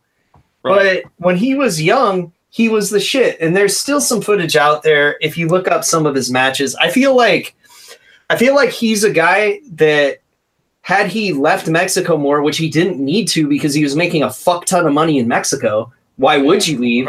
Hey, right name, right gimmick, right place. Right. But if he was like wrestling in Japan more, he would be one of those guys that people would be talking about more with Eddie and with Benoit and with Jericho as being like top of the game there. But, he didn't leave so much because he didn't have to. Like, he worked in Japan, but, and also he was very into protecting his legacy and his character. So he tended to go to places where he had the most control with the promotion and the booking and all that. And he's had a lot of problems with promotions and how they use him. And he's always on the outs with somebody. Him and AAA have this weird on-again, off-again relationship that we see happen quite a bit. It's off again now. I've never heard of that happening with AAA. I don't know what you're talking about, Steve. Right. And this guy, fuck, man, you got to see again. All you have to do is watch that match I told you to watch from When Worlds Collide. You'll see an illustration of him. And honestly, like, I think that is a little late for like how good he was. Like, I think a couple years before that, he was even better. But he's just great, and he deserves the stature that he has right now, because I don't think Blue Demon Jr. does, because he's not even really Blue Demon's son and just bought the gimmick. No, kayfabe. Yeah, so Hijo del Santo, really Santo's son. Guys, here's some also to add on to what Casey said. Do you think I'm blocked on Twitter because I repeatedly talk about how the Chavo Blue Demon Jr. match was the only match I sat down for Ultima Lucha 1? I don't know. Maybe. It had nothing to do with Chavo. I actually know the answer to your query. I actually know what happened and why. Do you want to know the real answer, or do you just want to keep it a fun mystery for the show for all time? You, I really would bet money on there being no legitimate conversation. Yo soy Mexico. Listen, Chavo did great. Blue Demon Jr. was Blue Demon Jr. I'm going to sit down for Blue Demon Jr. No offense to Blue Demon Sr.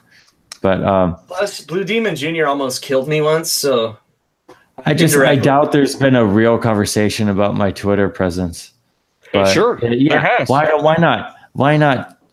I'll bite. It's not something you need to bite on. It's not that impressive.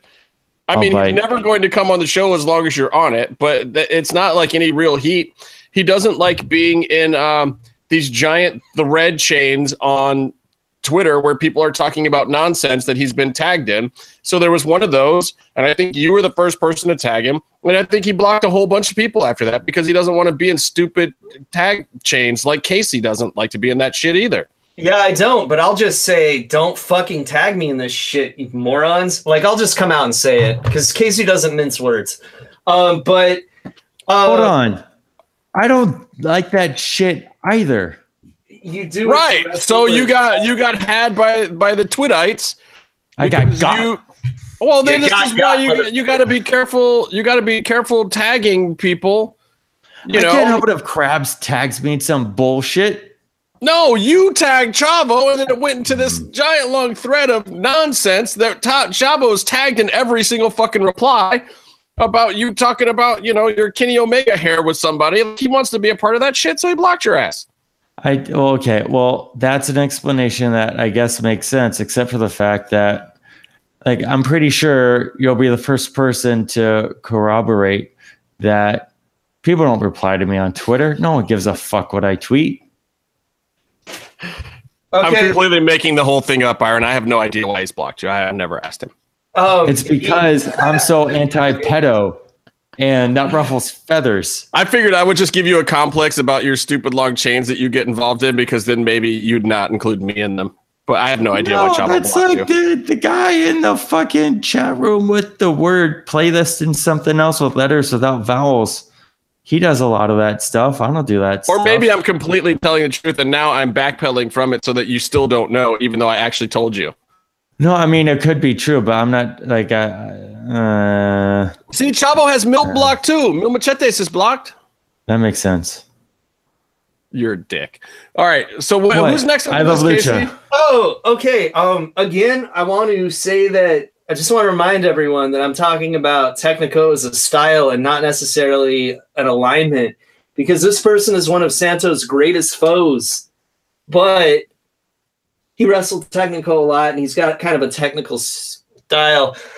One of the greatest technical wrestlers in Lucha Libre history, the great Negro Casas. Negro Casas! I'm not even going to you know what? For him, I'm not recommending shit. I want you to search him and watch everything you fucking can. How about that? Solid. Just find... fuck, man. He's great. Like, he comes from a family of great wrestlers, but he's the best one. He's super fast. That's why they call him Mr. 440. Because he runs like some kind of fucking run in 440. I don't know which one. I'm not a fucking runner. I don't know this shit. Do I look like I run? No, I don't. Look at this picture. You look like your body died 5 years ago and you haven't figured it out yet. You look like someone used you as a scarecrow 5 minutes ago. So listen, you can try to keep up with my wit, but you're not gonna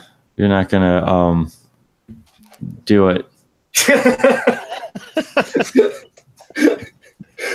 But yeah, Negro Casas, he did have a great feud with Santo where he was the heel, where he's like, look, man, we're both from great families here, but I'm from the best family, so fuck you. Which actually was the basis of Eddie's feud with Santo also. But his was more like, my dad carried your dad in their tag team. And so, yeah, I mean, Negro Casas, dude, is, he's getting up there in age, but he still wrestles like better than people 20 years younger than him. And he still wrestles like he did 20 years ago. Like, he hasn't, I don't feel like the dude's lost a step. And I don't feel like he will be anytime soon because, he's married to a female wrestler that's like probably half his age. He's got to keep in shape. Good for him. Yeah, he's just like a great fucking wrestler. Just look him up. I don't care what time period you find. You're going to love his shit. It's great. And That actually, like, I have another wrestler. Like, my next one on this list is like an oddball choice. This is my last choice on the list, and it's a weird choice, and some people aren't going to get it. But like, I know Mass Republic will get it because they signed him as one of their Lucha Legends, so they know what's up. Yes. So that is going to be Solar. Okay. Solar. And like, I don't know how widespread Solar is because I rarely see people talk about Solar, right? Like, he's fucking awesome though. Like, he's one of the best.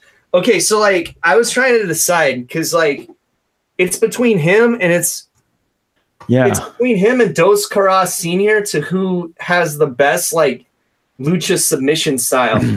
Doesn't Rob Viper talk about him a lot? He might. I saw Rob Viper this past weekend. Actually, I shook his hand, said hi to Rob at New Japan Strong Style Evolved. Oh, that's cool. Funny. But, you know, I would say that show on its own was like a 5-star show. It's pretty good. I saw JMAN. Hold on, we'll get to that. We got to finish Casey's list. I want to finish Casey's list. Yeah, I know, but I want to interrupt it. I know you do, but you'll get your time. Show up on time, motherfucker, because you actually I gotta go to it. sleep. I have to work tomorrow. Oh my god, do you really? That sucks. Yeah, so Solar work is horrible, and I have to go back and do more horrible things. All right, Solar. List is done. All right, so give me the recap. Casey's top 10 luchadors of all times. The Rudos. The Rudos side, we have Pentagon, Abismo Negro, Paraguayo Jr., Gran Apache, and Los Gringos Locos.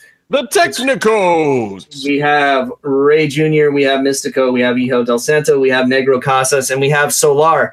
Look up Solar. The reason he won is my favorite submission guy in Lucha is because it looks more like he's fighting to get the submission holds on than Dos Caras does. Like, his stuff looks a little more cooperative. All right, Byron. New Japan. What about it? You missed your New Japan segment earlier. I played your J-Man clip. Yeah, people loved it. J-Man is the man.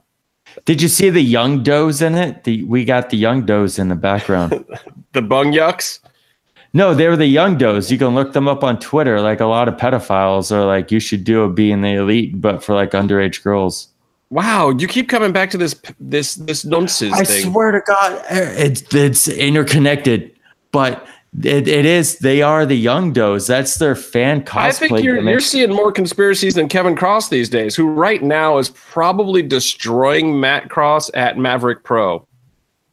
Good. Oh man.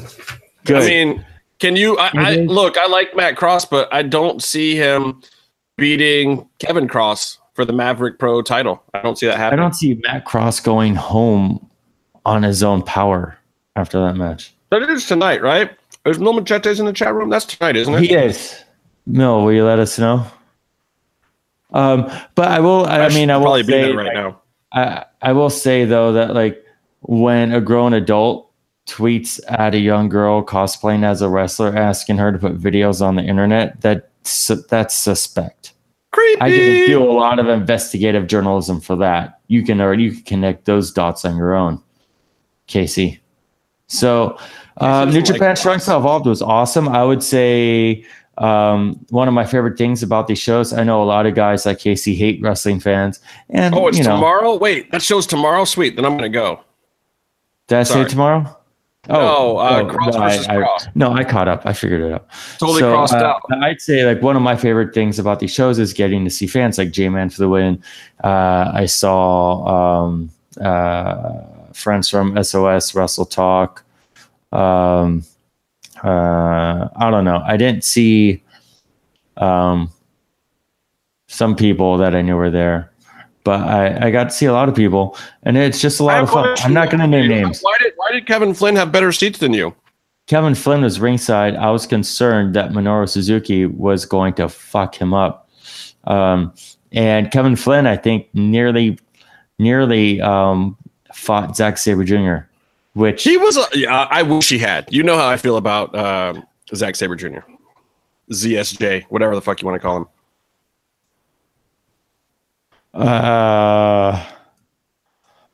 I just got distracted, and I can't get into it. It's part of my deep state investigation. But Ooh. Wait, It was a great you got show. pedos on your other screen. No, I'm investigating pedos. Oh, okay. Which, by the way, a little weird that Meatloaf isn't here, and now I'm uncovering pedos. Huh? Meatloaf is hanging out with Phoenix right now. Meatloaf is on assignment. Just let me put that out there. I'm journalizing him. So, so it was a great show. It was a lot of fun.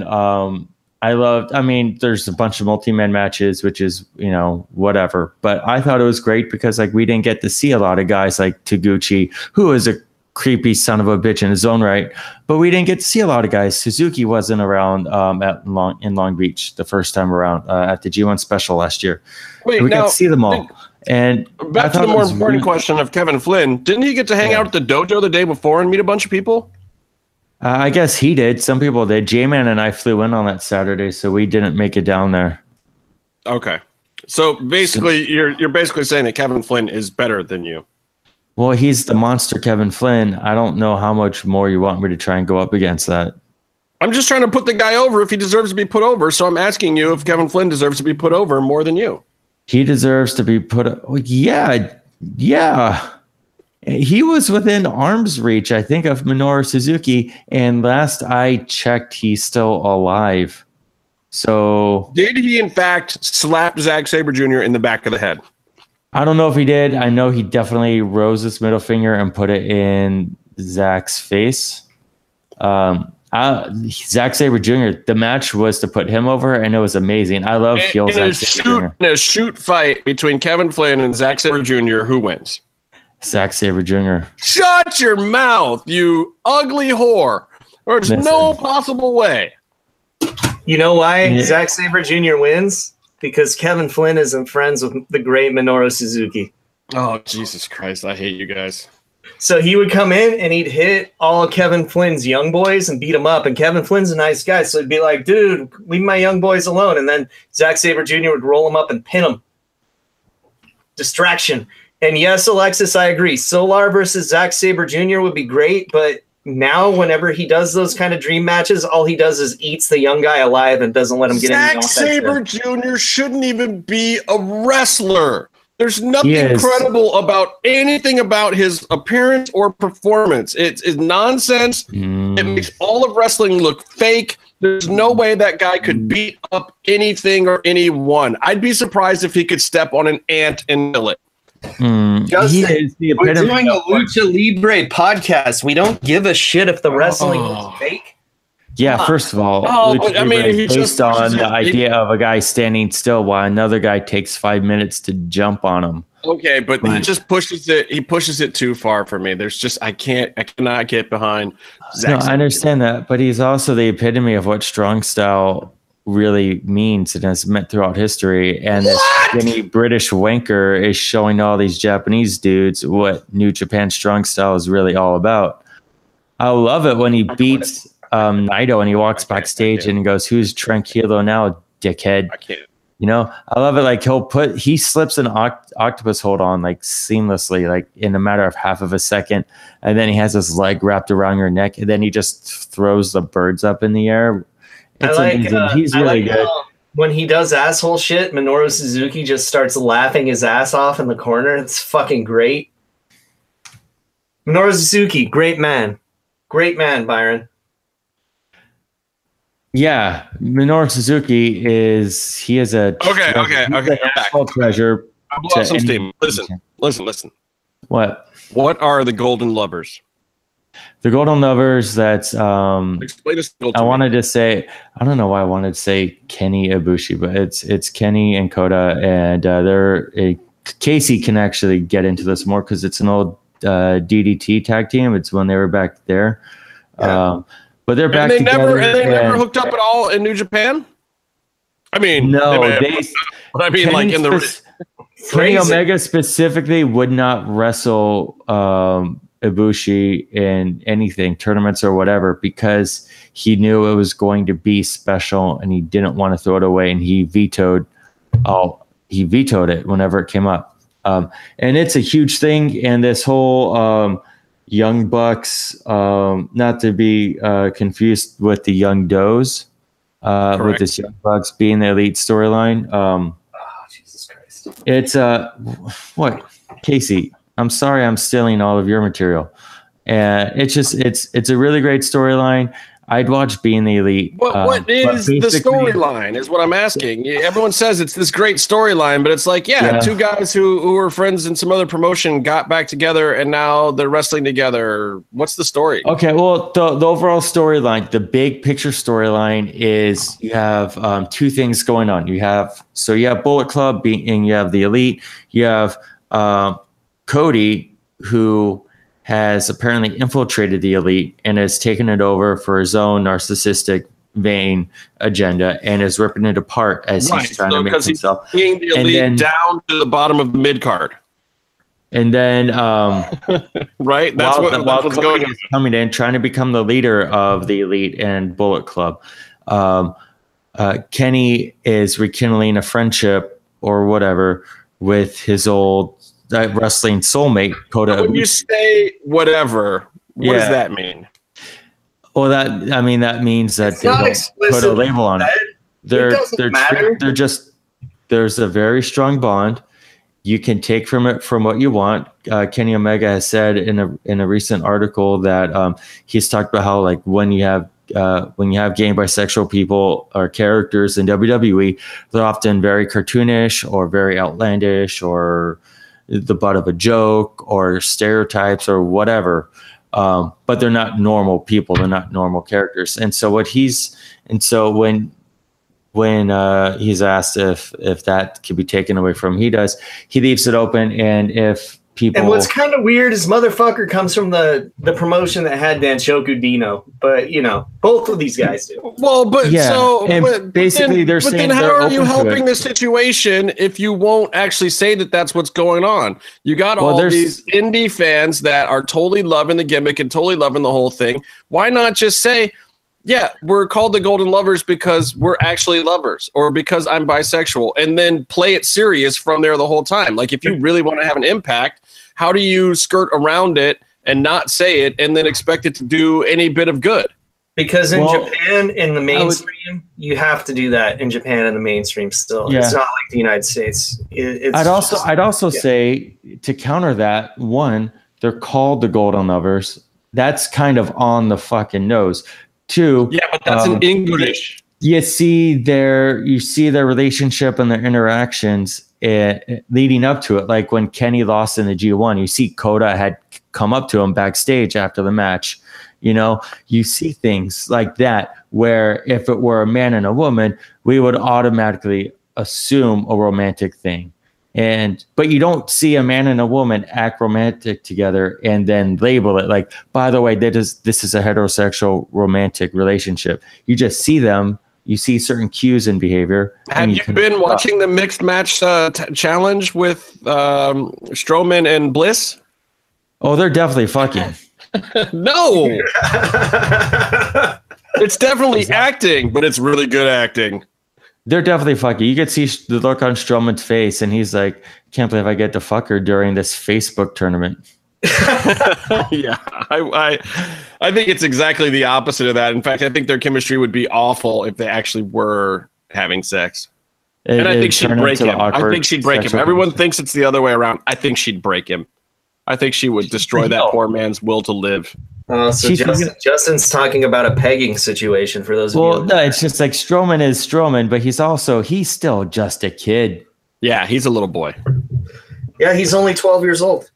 No, that's Byron's pedo investigation. Yes, he has the Andre the Giant gene. No, it's okay if it's a woman pedoing a boy. No. She's wrong. No, it's not. Wrong. I saw it on the news. No. It was on CSI.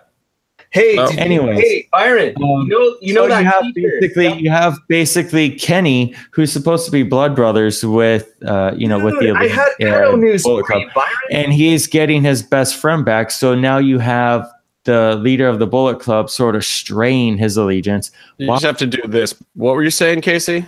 Oh, so the pedophile female teacher that Byron was talking about, I was listening to the Bruce Pritchard show, and the Tony Schiavone show. It turns out she was Miss Nitro Spring Break before she became the pedophile teacher. Wow. Is this So you can surprising? Yeah, so you can watch that Nitro on the WWE Network, and the girl that wins Miss Nitro Spring Break is the pedophile teacher that was all over the news. Okay, so Stacy Keibler? No, she won the Nitro Girl one. I can hear, by the way, I can hear my voice echo. Casey, are you watching the show? No, Byron. Do you guys listen to the Todd Glass podcast, by the way? Like, since we're talking about S-Town and other podcasts? Byron, you're doing an echoey thing. You have to turn down your speaker.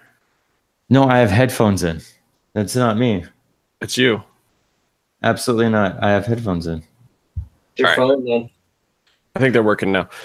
Hey, Byron. So, Racist Fan has Enunciate. Racist Fan. Mm-hmm. has a Casey good take this one. That's a great question about Mania versus Takeover, but I want to finish our Golden Lovers conversation. So the match itself, The match itself. Give me a rating. Okay, I mean, I would say 5 stars. Meltzer 5 stars. You think 5 stars? 6 stars. I think so. Like, having watched it and been there live, because Axis was a shitty broadcast. But I would say it was probably the best story told in a tag match, down to little details that I have ever seen. And to be there live for it, just for me, made it all that much more fun. 4 stars. It's an incredible tag match. And I don't know, people knock the Young Bucks. And I think the Young Bucks, they're one of the ones that put the Bullet Club on the map, maybe more so than Kenny, except in the past year. But I think Kenny and Coda get a lot more credibility in the ring as match generals, as ring generals, as psychology and all that stuff. Okay, but here's why I say it has to be 4 stars. Look, I loved the work. I loved the work rate. I loved the story that they were telling. But the reason why I say 4 stars is because the psychology only works if the sell makes sense. There were a few too many times in that match where you get a big move and the sell is for the story and not for the move, and it didn't make sense. And it was too much Kenny. What do you mean? acting. Specifically what? Like, I mean, acting conflicted is kind of annoying. Like, he did it too much. Like, I see where Justin's coming from. And I get it, but they've done it before. They've done that sort of thing. And where, I get it. And I'm not saying it's not awesome, but I think that there's maybe another match down the line that they can do a bigger blow off where they have the kinks smoothed out and that stuff. And then you get your 5-star match. I think that was a very, very good 4-star match. It could possibly even be in the match of the year runnings, but I don't think it was the 5-star match that everyone thinks it is. And I think if you go back and watch it in retrospect down the line at the end of this year, I think you'll agree with me. I don't think you'll agree with me now because people are caught up in it, and the fact that wrestling is really awful right now, and the lead up to WrestleMania is not nearly what it should be, and it's kind of depressing.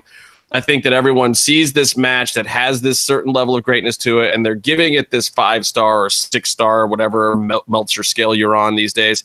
I think everyone is elevating it a little bit past where it actually is because the general landscape is dulled, but I think there were still some things that need to be ironed out. And I think that there's a bigger and better blow off that they could do down the line still for this. And Justin's favorite match is Alicia Fox versus Melina. Well, here's the thing, though. Here's one thing that I really do commend them for.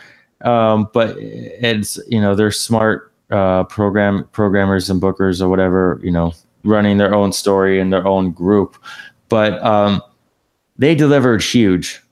And they delivered a finish, and they had a little bit of post-match story shenanigans without taking away from the match and the finish. However, especially with doing All In and this being like the biggest program that they're going to be in, and like their shot at getting to work with each other and their friends, because it's like, here's the thing: if you're Bullet Club and you want Bullet Club at the top of the card, they've been doing that, but now it's like, what if you do Bullet Club versus Bullet Club? Now, like, you own even more of a card, and they're doing that. But, we need NWO Wolfpack. But you don't, like, if you're going to run with that, you don't give it all the way and settle it at the first shot. And so They do have to do more follow. But don't you think? Yeah, don't you think that eventually the Young Bucks have to go over? No, I don't know, and this is a thing where like I don't really feel like I want to or need to overly diagnose it. This is a great story. These are characters I'm really into. Like I don't want to figure out what's going on beforehand. Let's just watch it. Everyone is saying Kenny Omega's taking like the Dory Funk Jr. role, which basically means his role in All Japan when he stopped becoming a singles guy and became a tag team with Terry, and they became the best, dominant, awesome tag team, the Funk Brothers. So now the Golden Lovers can be the top, dominant, awesome tag team, and they can ride that for a while, and they can sell merch, and they can make money. I think it's a good move. I mean, ultimately, New Japan has to go a year before they have Kenny take the belt off of Okada. And I think if Kenny has this high-profile angle with the Young Bucks, it brings the Young Bucks into the heavyweight territory. And it's basically a bunch of junior heavyweights that put on a little bit of muscle, a little bit of extra muscle. But it's going to be great. Hopefully, we get a few golden showers out of this. And really, like, you go through it, the Cody stuff has been great because he's brought that sports entertainment element to these guys, and he's improved in the ring too.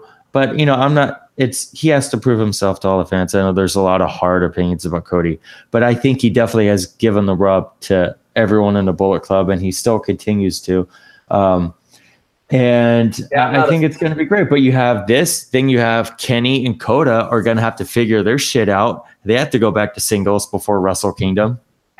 Like I think there's a lot of great stuff ahead. And the way you have to do a turn is you have to have Ibushi turn on Omega because it's the thing that no one would expect, right? Like, so he's got to be evil and join like Chaos or something. That would be good. I don't know. Okay, so I get it. So there's some interest in there. You're clearly waiting for a turn, but you also want to see the run. Now, do you feed the rest of the tag team division to the Golden Lovers in the meantime? Yes. What tag team division? New Japan doesn't have a good tag team division. Well, there's you can put teams together at any point in time. They have plenty of tag team belts. I mean, they could be the shitty ass Killer Elite Squad. They could be. I like Lance Archer. Here's one of my favorite moments at the junior or the lightweight. The junior tag team division is fun to watch in New Japan, though. One of my favorite moments was when Lance Archer is running out the ringside. I think reminiscent of like Stan Hansen or whoever, like some old time Gaijin monster wrestler, like running to the ring, spitting water. Like he had like 5 water bottles in his pants. And he's just spitting water in every face ringside, running around. And the one guy like puts his jacket up and blocks his face from the water. So then Lance steps over the barricade, jumps on a chair, and starts spitting water into the crowd from there. And everyone's going nuts. Meanwhile, Davey Boy Smith Jr. Just walks to the ring with like a grimace on his face, and you look like a wet piece of cardboard the whole time. Yeah, it's good worker. How it works too. He's a good worker. Like I like his suplexes. Like he does them. All right, Byron. So I want to get back to racist fan. How do you say that, Casey? His question was, do I need cars racing? No, he wanted to know if you were looking forward to WrestleMania or TakeOver more. I don't even know what the TakeOver card is. I'm not watching either. I'm probably going to watch some like wing show with like Jason the Terrible fucking wrestling Mr. Pogo in a baseball bat wrapped in barbed wire match. That's probably what I'm going to watch. TakeOver is going to be the show you watch. You're going to enjoy the wrestling, and if you've been watching NXT, you're going to enjoy the storylines. Jason the Terrible TakeOver. TakeOver is going to be the show I enjoy. WrestleMania is going to be the show that leaves a bad taste in my mouth, isn't it? But like WrestleMania is a show you'll have on all day while you're doing stuff. You don't have to pay full attention, but you'll look at the TV every once in a while and be like, "Oh, that was cool." It's a shame because there's a ton of talent there, and I just don't get it. I just don't get it, and they keep coming close to having something. I don't understand why you don't just get a straight up Braun versus Brock and put the belt on Braun right now. I don't understand it. I don't understand. Waiting for years to do Roman though. But waiting for what? I mean, waiting I'm not to make saying another WrestleMania boring. Like, I get the Cena Undertaker thing. I think that's more interesting than whatever they did with Taker before. As long as Mark's knees hold up, great. I'll watch that. I'll be interested in that for nostalgia purposes. Whoa, Mark! No, Texas Red. Oh no! His first name is the. If you want to call him by his first name, call him the. Okay, the Undertaker. All right, so I'm looking forward to seeing what the does. I like to see his knees hold up, and I think he clearly deserves a better send off than before. Me and Casey talked about this when Byron was ducking work earlier, and then I just don't know about anything else out there. Like Daniel Bryan, okay, I think that's a waste of KO personally, but fine. Daniel Bryan, Kevin Owens, Sami Zayn. I think they all, especially given the time and the stage of WrestleMania, can put on a great match. I think that's awesome. I think. And wait till the whole match is just Shane going coast to coast on somebody with a garbage. Yeah, that's the thing. Like adding Shane into it immediately. Like, how else do you book the gimmick on short notice like that? Isn't Shane in the hospital for like diverticulitis or something? Yeah, maybe they pull him out and make the gimmick work. Like Shane should have been cleared, and I think they cleared him medically. And then what? There's like 52 people fighting for the Intercontinental Championship now. That makes no sense. It's a 4-way. I'm glad Rusev sold enough T-shirts to get into it, or is that the U.S. title? I don't know. Yeah, maybe. I get them all mixed up now because they've made those completely meaningless. I'm glad Rusev is in it. Rusev. Why do they keep making Rusev a serious gimmick? Can they just not let him be the comedian that he is? The guy is hilarious in real life. He's one of the funniest, most talented comedic performers that they have in all of WWE right now, and they keep strapping him with serious gimmicks. It's just stupid. Well, they got enough monsters. Yeah. Well, they don't even have to turn him full comedy, but he just has such a personality and he's incredibly charming. In whatever way he's doing it. Rusev and Elias should be a faction, not a tag team, a faction.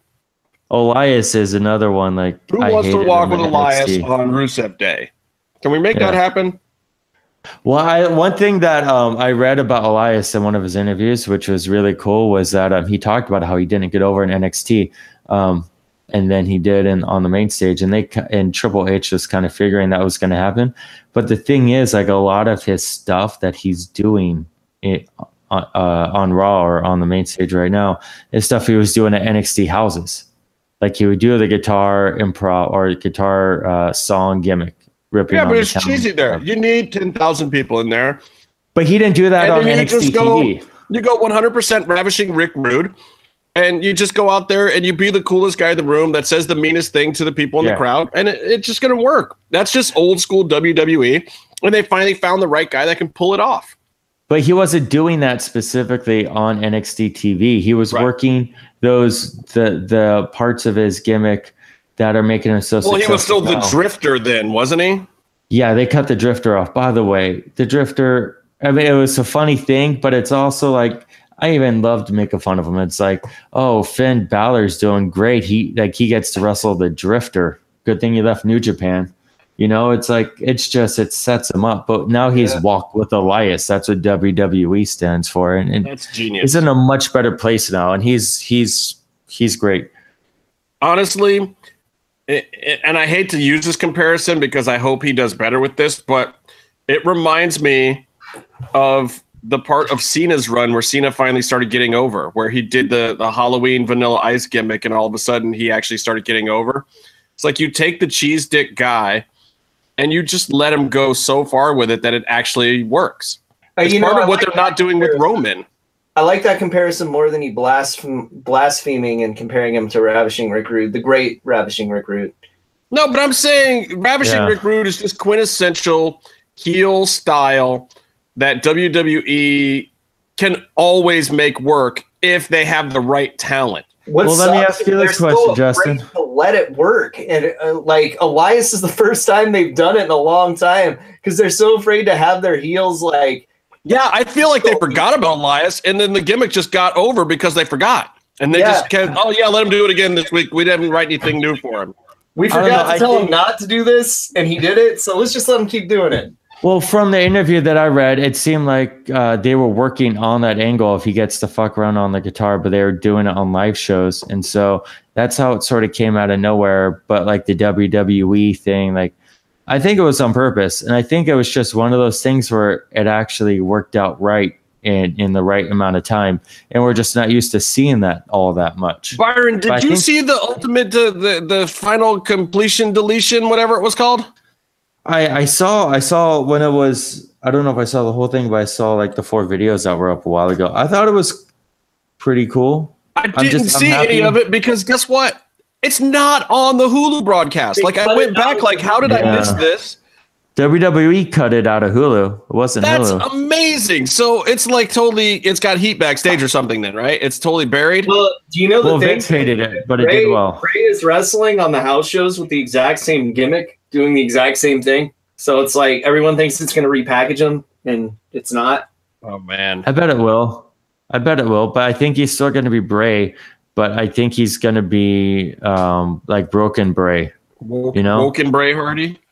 Yeah, but I know that's another thing where I don't want to overthink it because I'm a big fan of him. I'm a huge fan of his NXT Bray Wyatt. I thought I had missed it, or I thought it was coming up at Mania. I didn't know what was going on, and then somebody was like, "Yeah, that thing already happened," and I was like, and I went back and I went through all the Hulu feeds, and I was like, "It's not there." I can't believe they really no-sold it that fucking hard at a corporate level. I mean, that says something. They're either not happy with Matt or Bray or something. No, like I think they just Vince didn't like it apparently, against right? what they're used to. It's against tradition. But Michael Cole ripped on it. That's kind of like the story that was going around is that Vince just didn't fucking get it and kind of shit on it. Yeah, you don't have to get everything. You just need to put out TV. So Vince is probably like, fuck it, let it go. Well, let's put it this way. Michael Cole wasn't apologizing for it unless someone told him to apologize for it in advance, which he did. He's like, I'm sorry for what the audience is about to see. But it was a huge hit. It was a huge hit on all the metrics that they Cole sold it on the air? Yeah. Michael Cole sold it on the air. On the air right before it happened. But if I were betting, not even no sold it, but he shit on it. I didn't because that's not on the Hulu. Yeah, he shit on it before it happened, and it was a pre-tape. Oh my god, that is tremendous! And then they didn't even show it to the live crowd. They did a Rousey angle instead, off the air. Wow. Yep. Wow. They just really didn't know how to run with that. Did Borash produce it or something? Isn't he still in TNA? He was a part of it. No, he's there. They just hired Borash in WWE. Yeah, I think it did well enough for them to continue with it. I think prove some people wrong, but I also think like the big Bray Wyatt payoff, if there's going to be one, and they follow through with that, will be the Monday after WrestleMania with a huge hot crowd, and they've wrapped up all the storylines they've already invested, and all the real estate at WrestleMania is already paid for. Yeah. Wait, so Borash is there backstage now too? I think this is probably no-selling that whole faction of people and keeping them from getting any real juice backstage. I'm going to investigate now. I'm curious because I feel like there's more at play than the surface of that. I get they have 3 hours of TV to fill, so they don't give a fuck about doing it. But to spend that kind of time and the fact that they brought Matt in, they spent all that time trying to figure out how to get away with doing the broken gimmick without violating his previous contracts, and then to go there with it and then bury it on TV and not even put it on the Hulu broadcast. That's pretty extreme. This is stuff that they've invested money in. Well, I'm glad that we're continuing the theme of competing with Serial and S-Town, and that we are doing so much more and so much more important investigative journalism on the show. All right. Well, I'm going to investigate. I won't get to the bottom of it, but I'm going to investigate anyway. We're going to get Broken Bray the Monday after WrestleMania. And people are going to go nuts, and it's going to be awesome for at least a week. All right. I'm going to hold you to that. I'm going to predict that Matt Hardy comes out of the feud less over than he did going into it, like everyone else that Bray Wyatt ever feuds with. Hey, we were talking about New Japan, and I forgot to bring up the most interesting New Japan news of all coming out of that broadcast, Byron. And that you will have no say in and probably not care about. So, but Casey might find this interesting. I think Casey Ray's going to be in the Super Juniors tournament, by the way. He's definitely going to go in. Who, Ray is? Yeah. Oh, so Casey, I saw Ray. Josh Barnett has been found completely innocent of his PED charges, and all charges have been dropped, penalty served. But basically, he has now lost over a year and a half in the ring on what they have found out to be messed up supplements. Wow. Good. I'm happy that Who's he suing first, lost Justin? his career. What's that? Who's he suing first? The supplement company? I don't know. It's like Josh is my age, so which is super duper old in the MMA world. Fuck.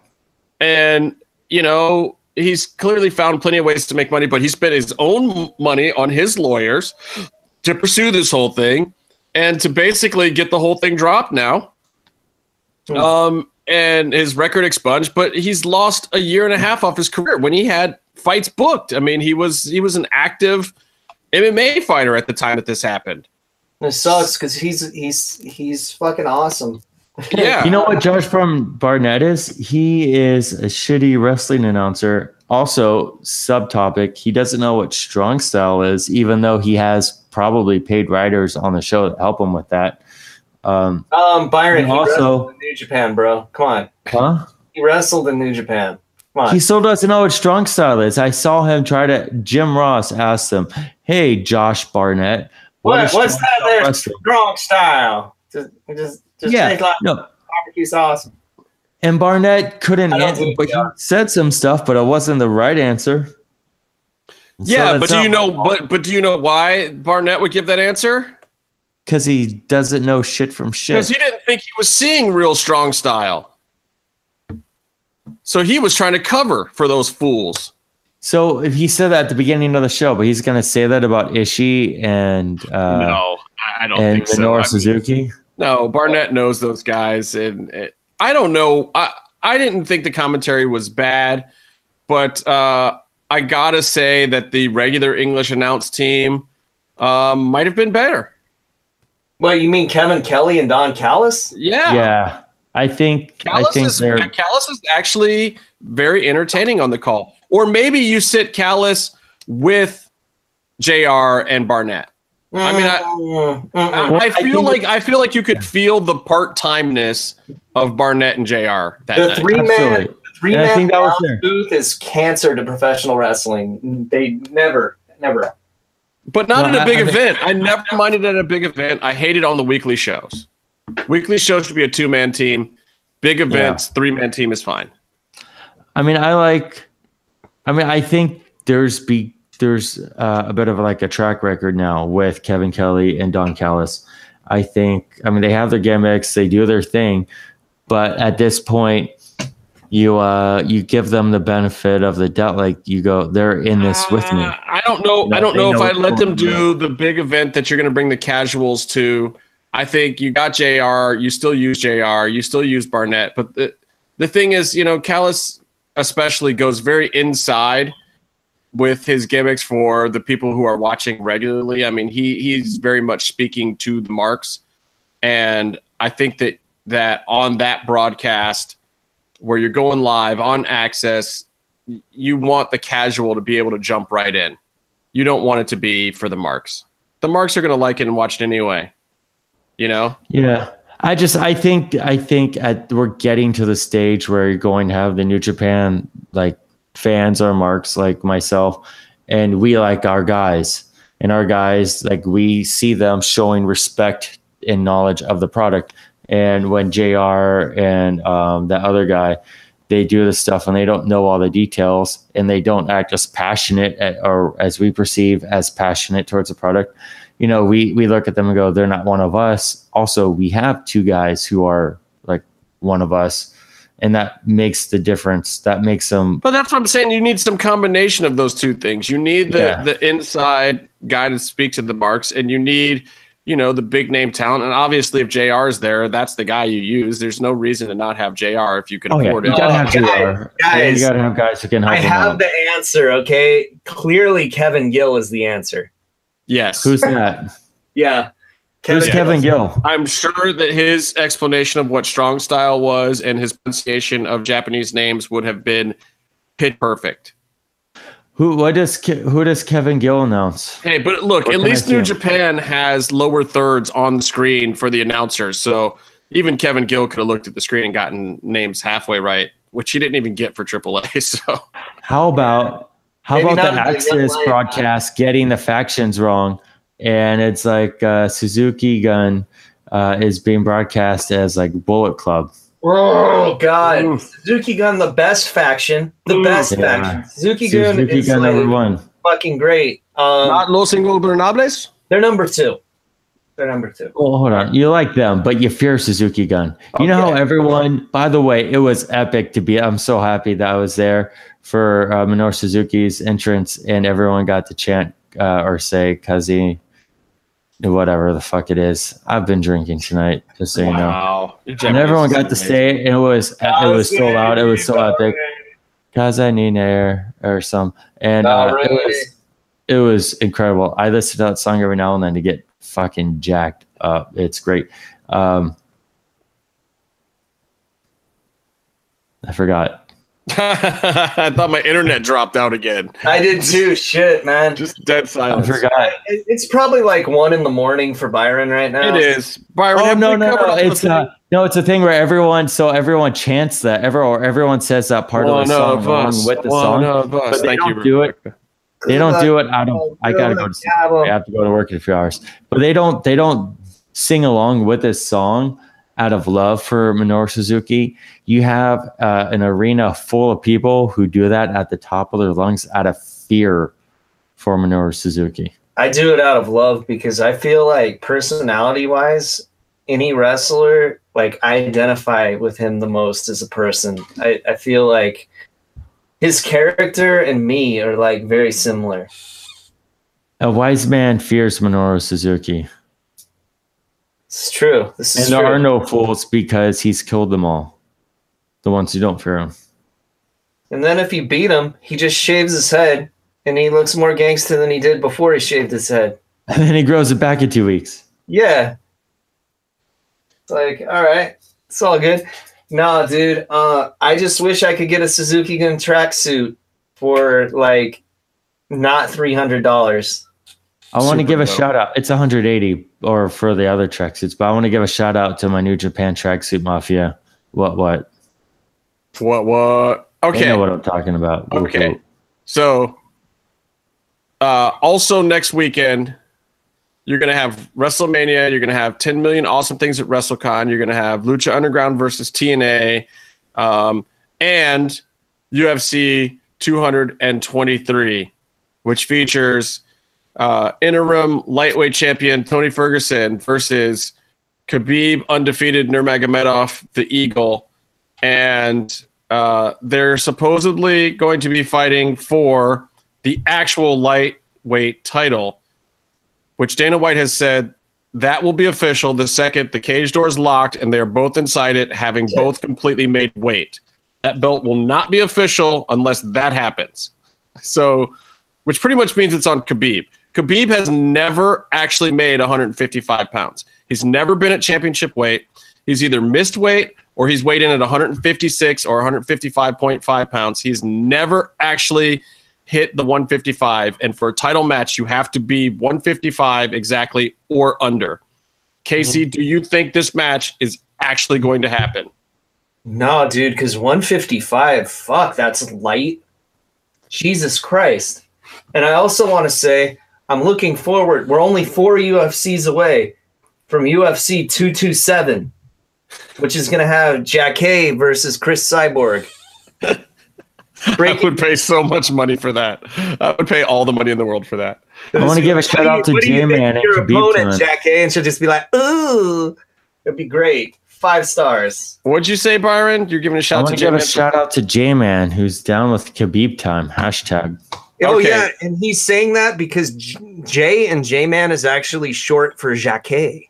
I am taking whatever that means. I am taking Tony El Cucuy Ferguson in that fight. I believe that after that day, he will be the lightweight champion. Okay, if they fight somehow. if they fight, he wins. I don't think they're going to fight.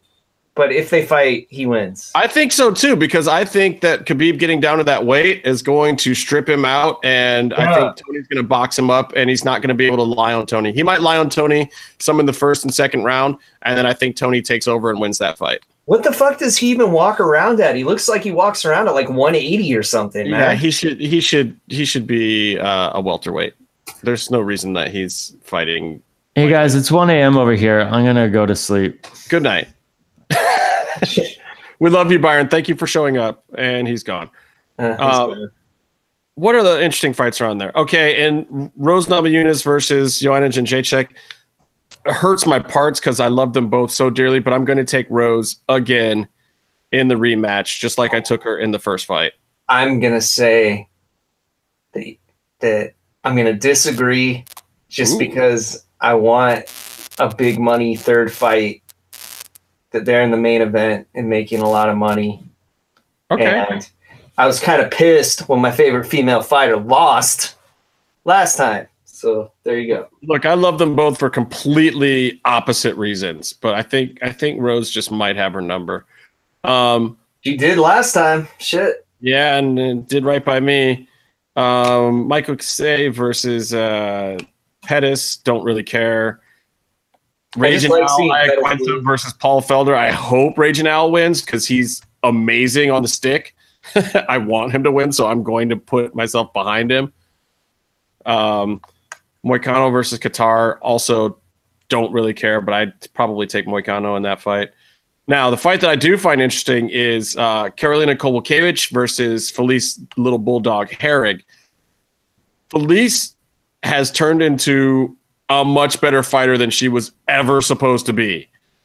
And I think that she might be able to pull that one off. So I'm going to take Felice, which is amazing because Karolina Kowalkiewicz is another one of my favorite female fighters, but I think that one's going to go the opposite of what a lot of people are expecting. It would be interesting to see. I don't know. Wow. Yeah, that's a big prediction, dude. Shit. Yeah. I mean, and there's some other interesting fights. You got Dunham versus Oben Marcier. You got Bruce Leroy versus Artem Lobov on the Fight Pass card. Beck Rawlings is on the Fight Pass card too. I'll tell you what, that Bruce Leroy versus Lobov fight, that might be the hardest one to pick of the night. Either one of those guys could win that fight very easily. I never go against Bruce Leroy to the best of my better judgment. And I always got to pick him, man. It's fucking Bruce Leroy. I have to. I'll tell you what. I'm actually going to take Lobov in that fight because I think that not having to be Conor's, ace training partner right now, that hopefully he's been able to focus on his own style and get focused on his own career for a change instead of training with Conor, doing things for Conor and his whole training camp, and then jumping right into a fight just because he's in shape. I think that knowing in advance who his opponent is, not training with someone else and actually training for himself, I think that he's going to come in real sharp. And I think that whole camp is probably putting themselves into him more than normal to get him the win. So based on that alone, I think I'm going to actually give it to Lobov, though I would love to see Bruce Leroy just bash his teeth in. It is pretty gross phrasing that you said that his whole camp is putting themselves into him to get him to win. No, I meant it that way. Oh, okay. Yeah. That's all I got. I've talked about all the things. I think you've talked about all the things. The list was amazing. I hope that people go and watch some of that footage. You should post some links if you get a chance. And maybe we'll have to find some more reasons for you to go into your Lucha Libre and wrestling knowledge of the past. Maybe we'll do a top 10 best WCW guys ever. Honestly, you know what? I could do another list of like the Japanese style Lucha Libre, the Lucha Resu, if you will, like those dudes. I can do another top 10 list because I feel like we could do a whole show on how awesome Dick Togo is, and he would make my Rudo's list. Well, start putting it together. I don't know if we'll be around next week because of all the crazy wrestling, and would you even watch anyway if because there's so much going on. So probably back in 2 weeks, folks. Thank you all for listening. Thanks to everyone who bought the Where's Casey t-shirt. Thanks to the guys over at Mass Republic. Yeah. I can't wait to see what their new website's going to look like. They talked about it. They've announced that they've got this Lucha Central thing coming. I'm really interested to see what's going on there. So props to them. Props again to Keeping It 100 and Mass Republic for the shout out on the show. Yes, thank you. Thanks to everyone who bought a Where's KC t-shirt. I can't wait for mine to get here sometime next week. All that stuff has shipped, so you should be getting your orders soon, people. Yeah, I mean, I already got my sticker and my coffee cup. I'm just waiting on my shirt. It should be coming. The shirts are the last thing to go. Thanks to JMAN for sending in that roving reporter footage. Thanks to Urban for last week. And again, the numbers have been tremendous recently, guys. Hit that subscribe button. Hit the like button. Follow us down there. Buy a t-shirt. And until next time, stay calm and stay in the mix.